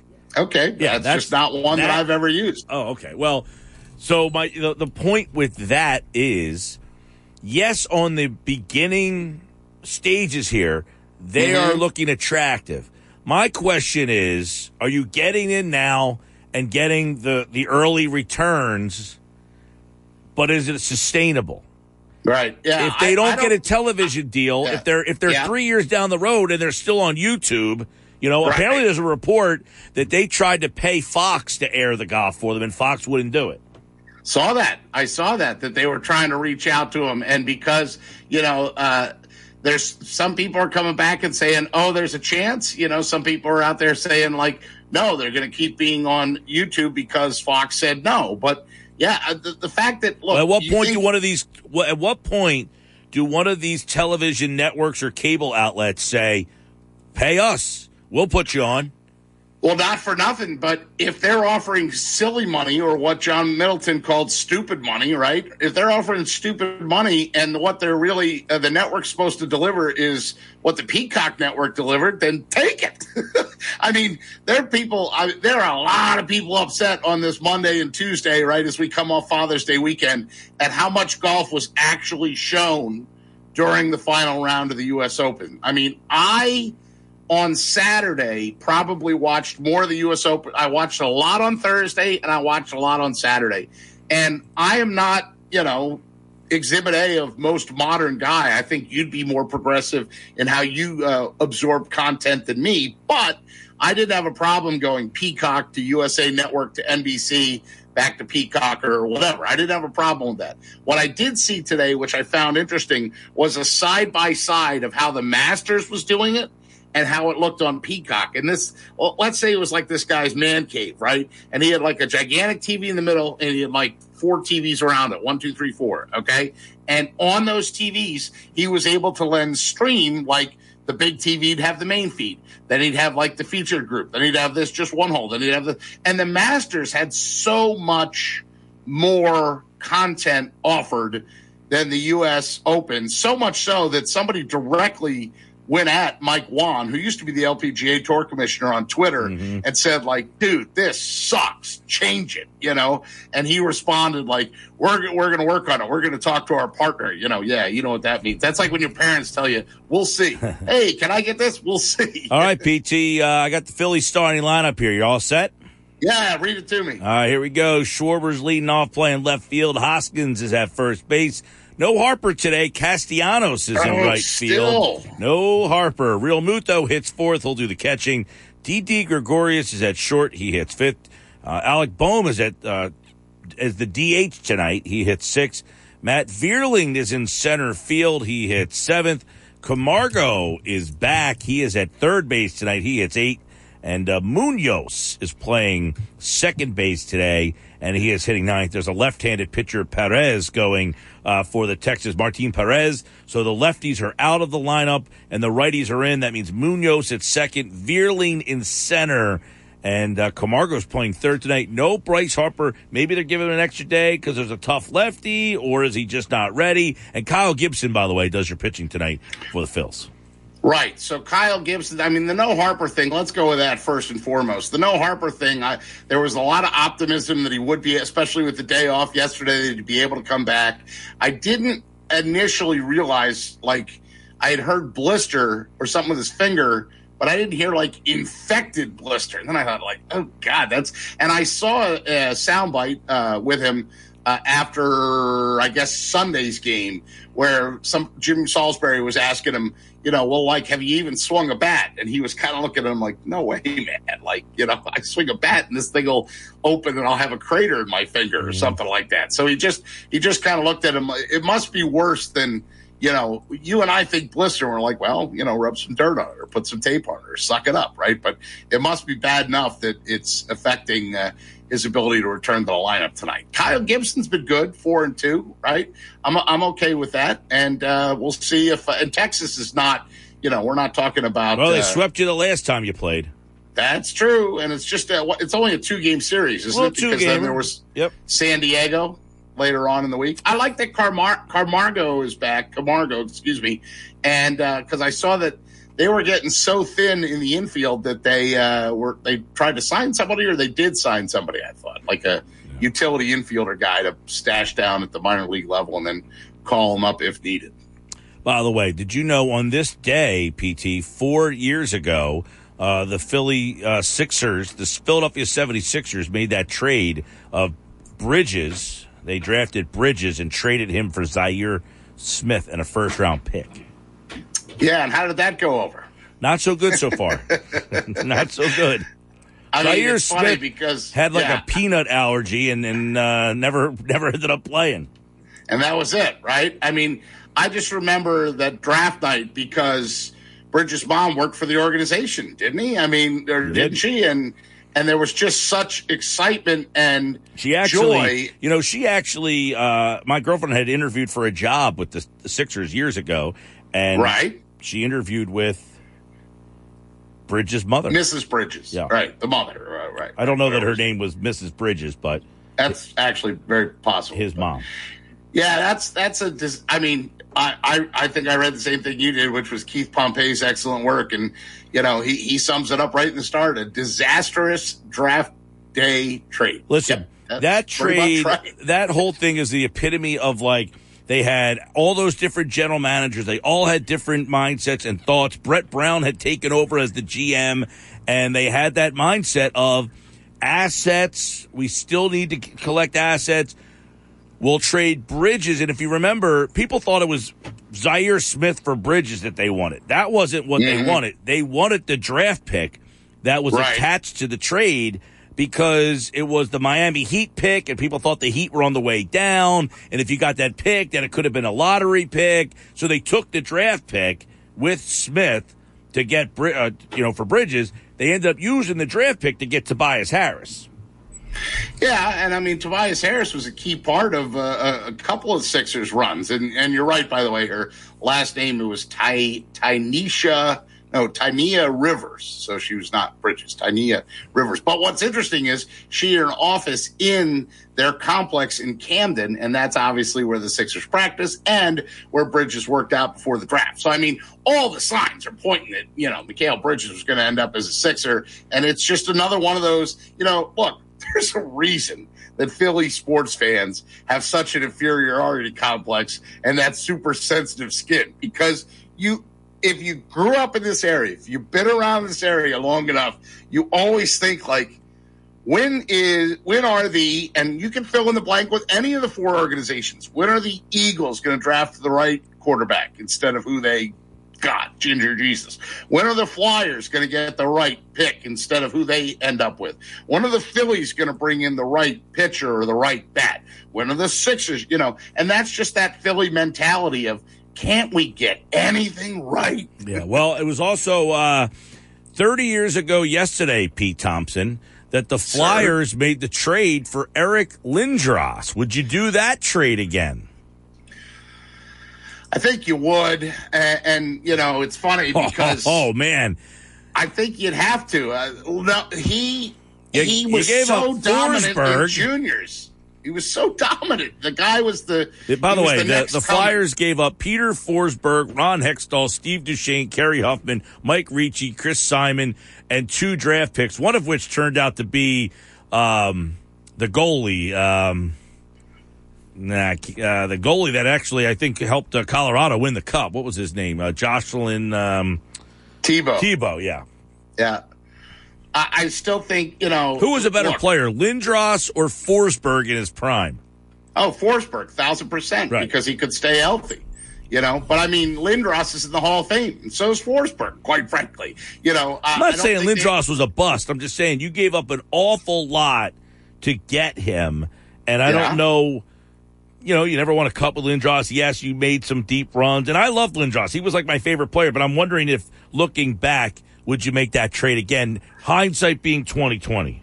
Yeah, and that's the thing is, like, it's a great radio question because once you throw the hindsight in, then you really got to pause. But I think with everything, remember that, did you watch the Comcast special when they did the case for 88? Yes. And they did the whole thing about how that all went down and how the Quebec Nordiques owner was trying to play both sides of the fence, and he told the Flyers he had a deal, and then he went to the Rangers and said, well, you got more money, I'll take your deal. The Flyers said, hell no, hold on here. And then Mr. Steiner got a lawyer involved, and your dad's a lawyer, so you know how lawyers work there. I probably watched that special 10 times. It's fascinating, isn't it? Yeah. All right, Pete Thompson, his extra points column comes out in the Friday edition of the Shore Local. And, of course, when we come back, his That's Entertainment column also appears in the Friday edition of Shore Local. We'll see what... Let's give a tip of the cap to Tri-Cape before I forget, too. Hold on, PT. Hold on, PT. Yeah. Haven't you learned by now when the music plays, you got to shut up? I was saying give a tip of the cap to Tri-Cape as well, because if we're moving away from sports, I want to tip my cap. They want back. You could do that on the comeback. You don't have to try to talk over top the music. I mean, doing this his whole life, he still can't figure it out. All right, Sports Bash Live, 97.3 ESPN. PT's column, That's Entertainment, is in the Friday edition of Shore Local. We'll take a look at what he's recommending this week when we come back on the Sports Bash. Now, back to the Sports Bash. ESPN. 5:33 Sports Bash Live, 97.3 ESPN, the free mobile app. Download the app. You can win Gill's Grill. Giving away a free grill on Friday. All you got to do is download the app, enter through the app, listen for your name. The grill is yours. PT, when was the last time you were out on the grill? Are you out there getting that grill fired up this summer already? We gave our grill to Michael. So we had it in the back, and we have not grilled in a while, and he's now in the place. So he took the grill and the 2 bags of charcoal with him. I could see the PT out there with a spatula and the Jesus sandals, flipping.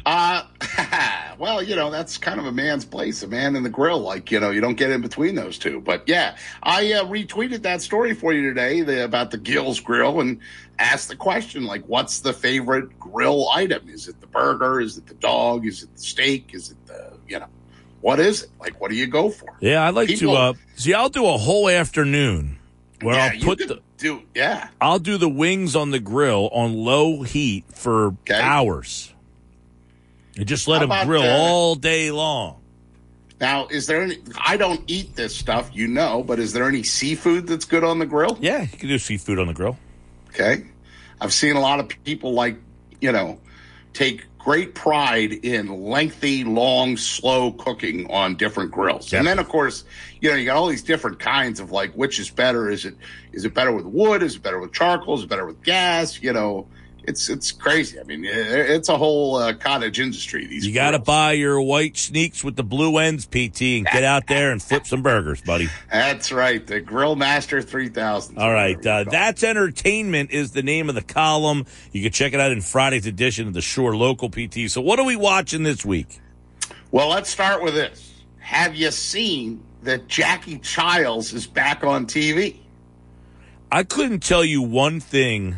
Oh, Jackie Child. I thought you meant Jackie Chan. No, Jackie Childs. No, from I had to lead Seinfeld. with the best story.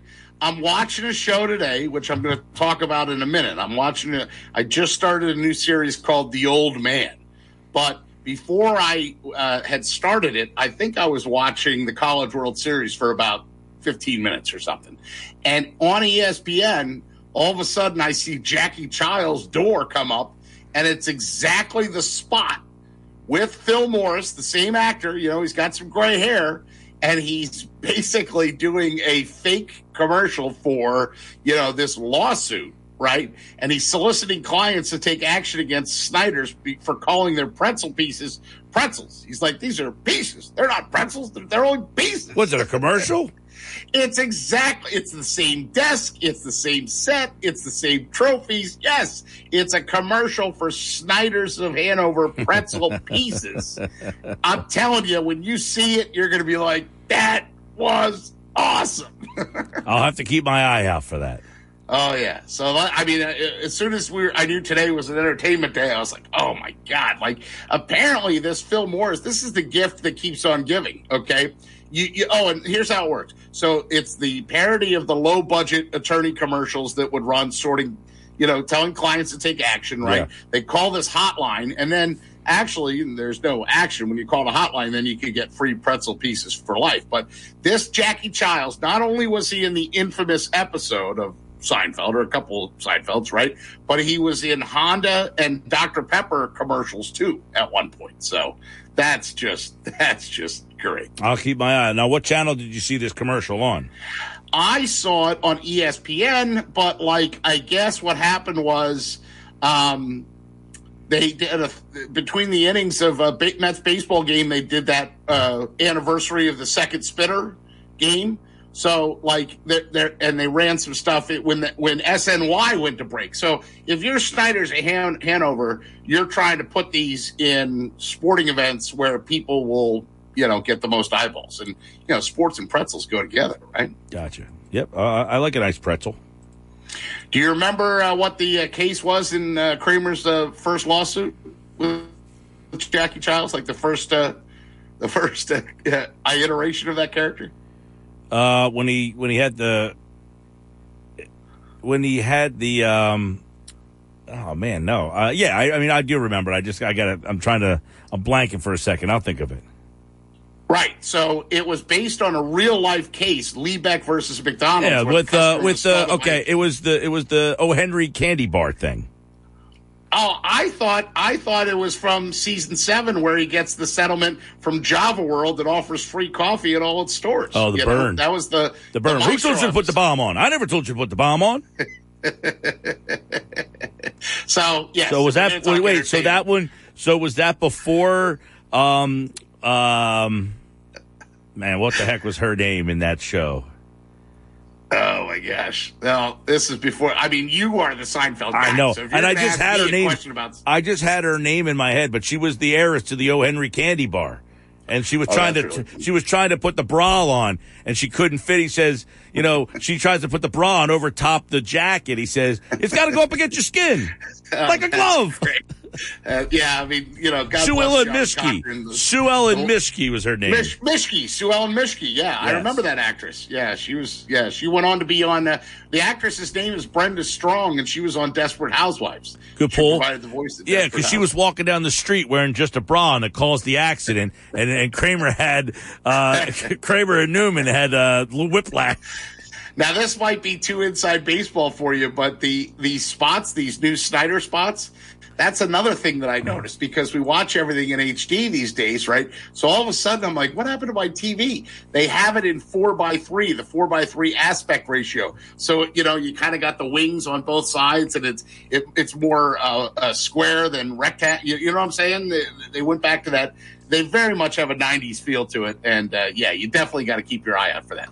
Anyhow, the old man, I got to get to the old man. So, this is a show that they had teased on FX, and you know how I feel about that network, Mike Gill.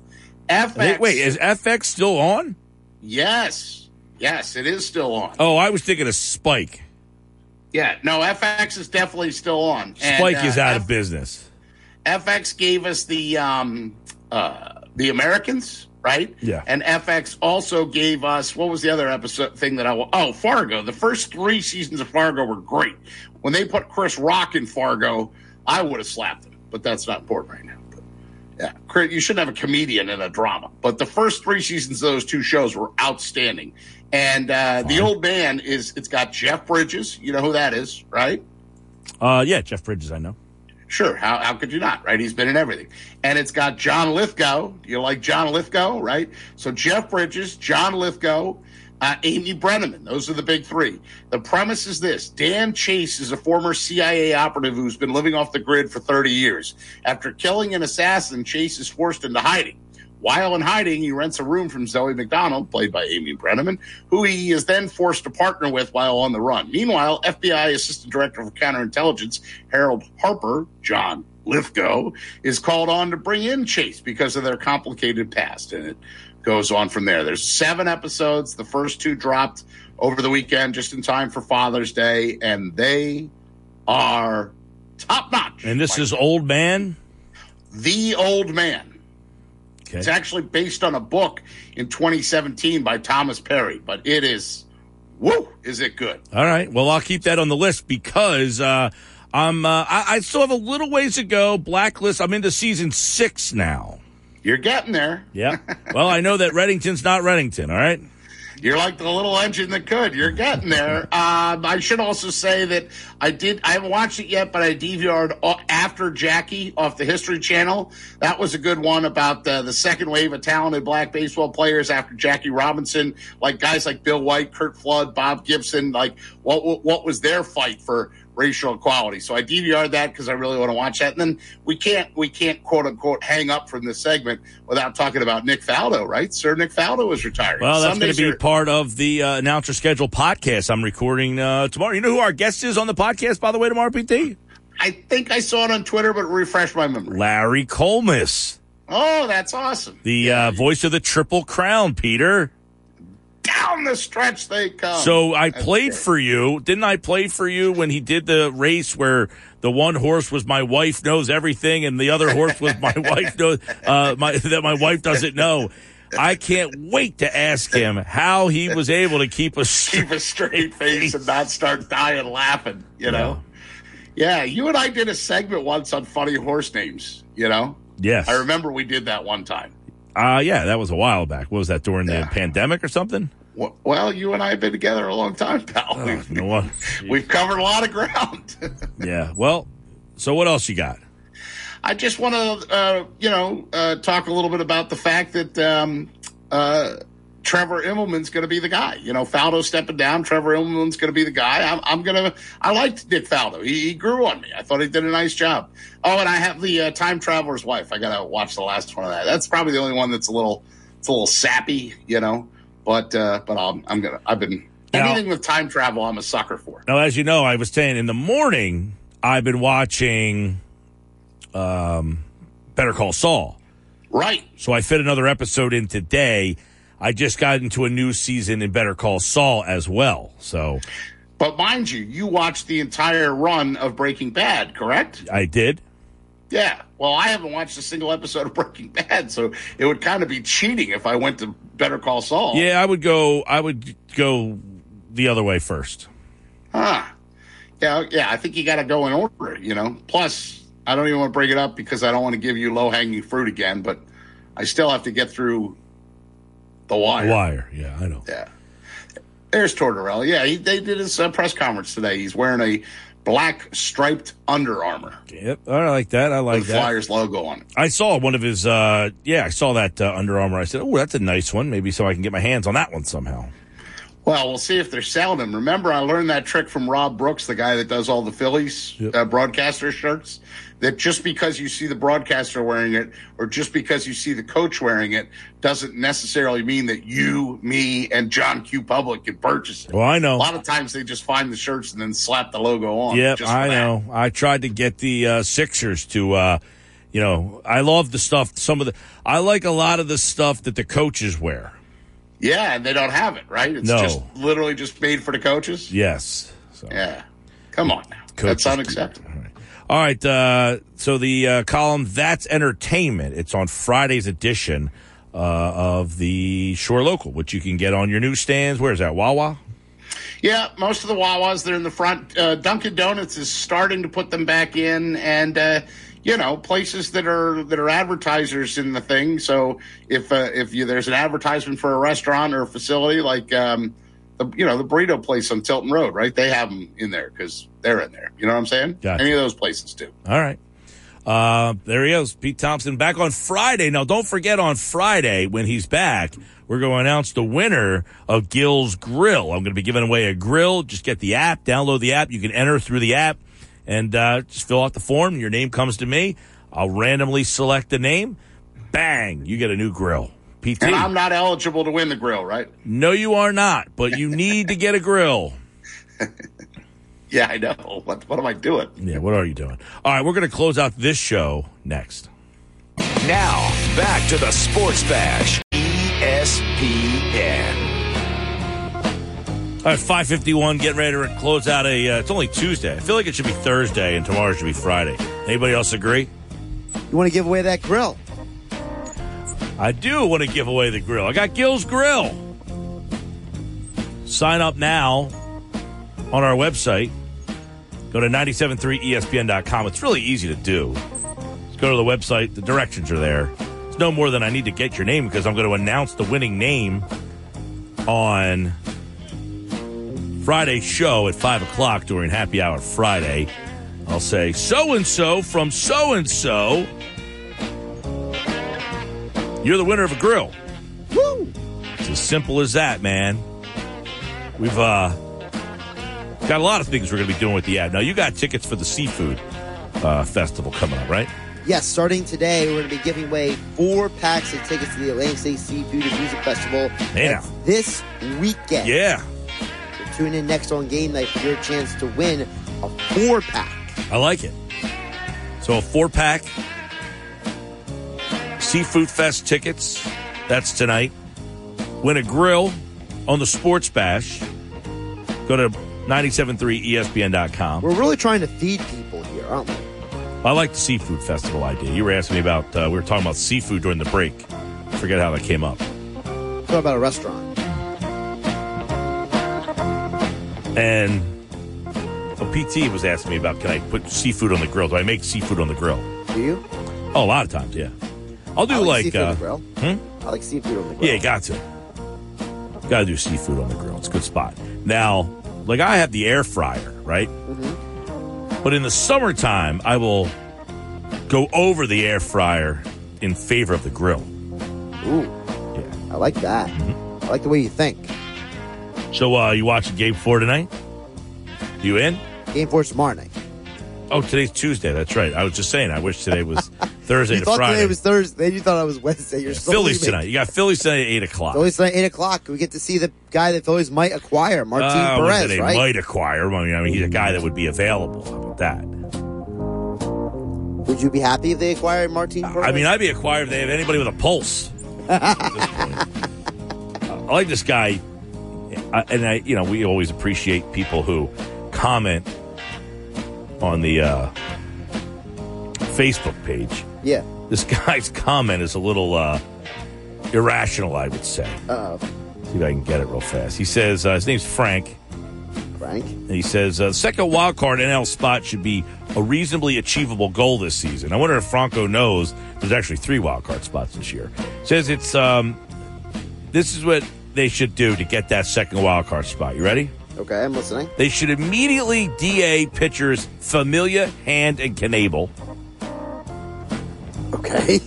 Sign replacements that will win games or save games and be at spring training in 2023. Yeah, these guys are all just hanging on the street there, Franco. I don't think he understands how baseball transactions work.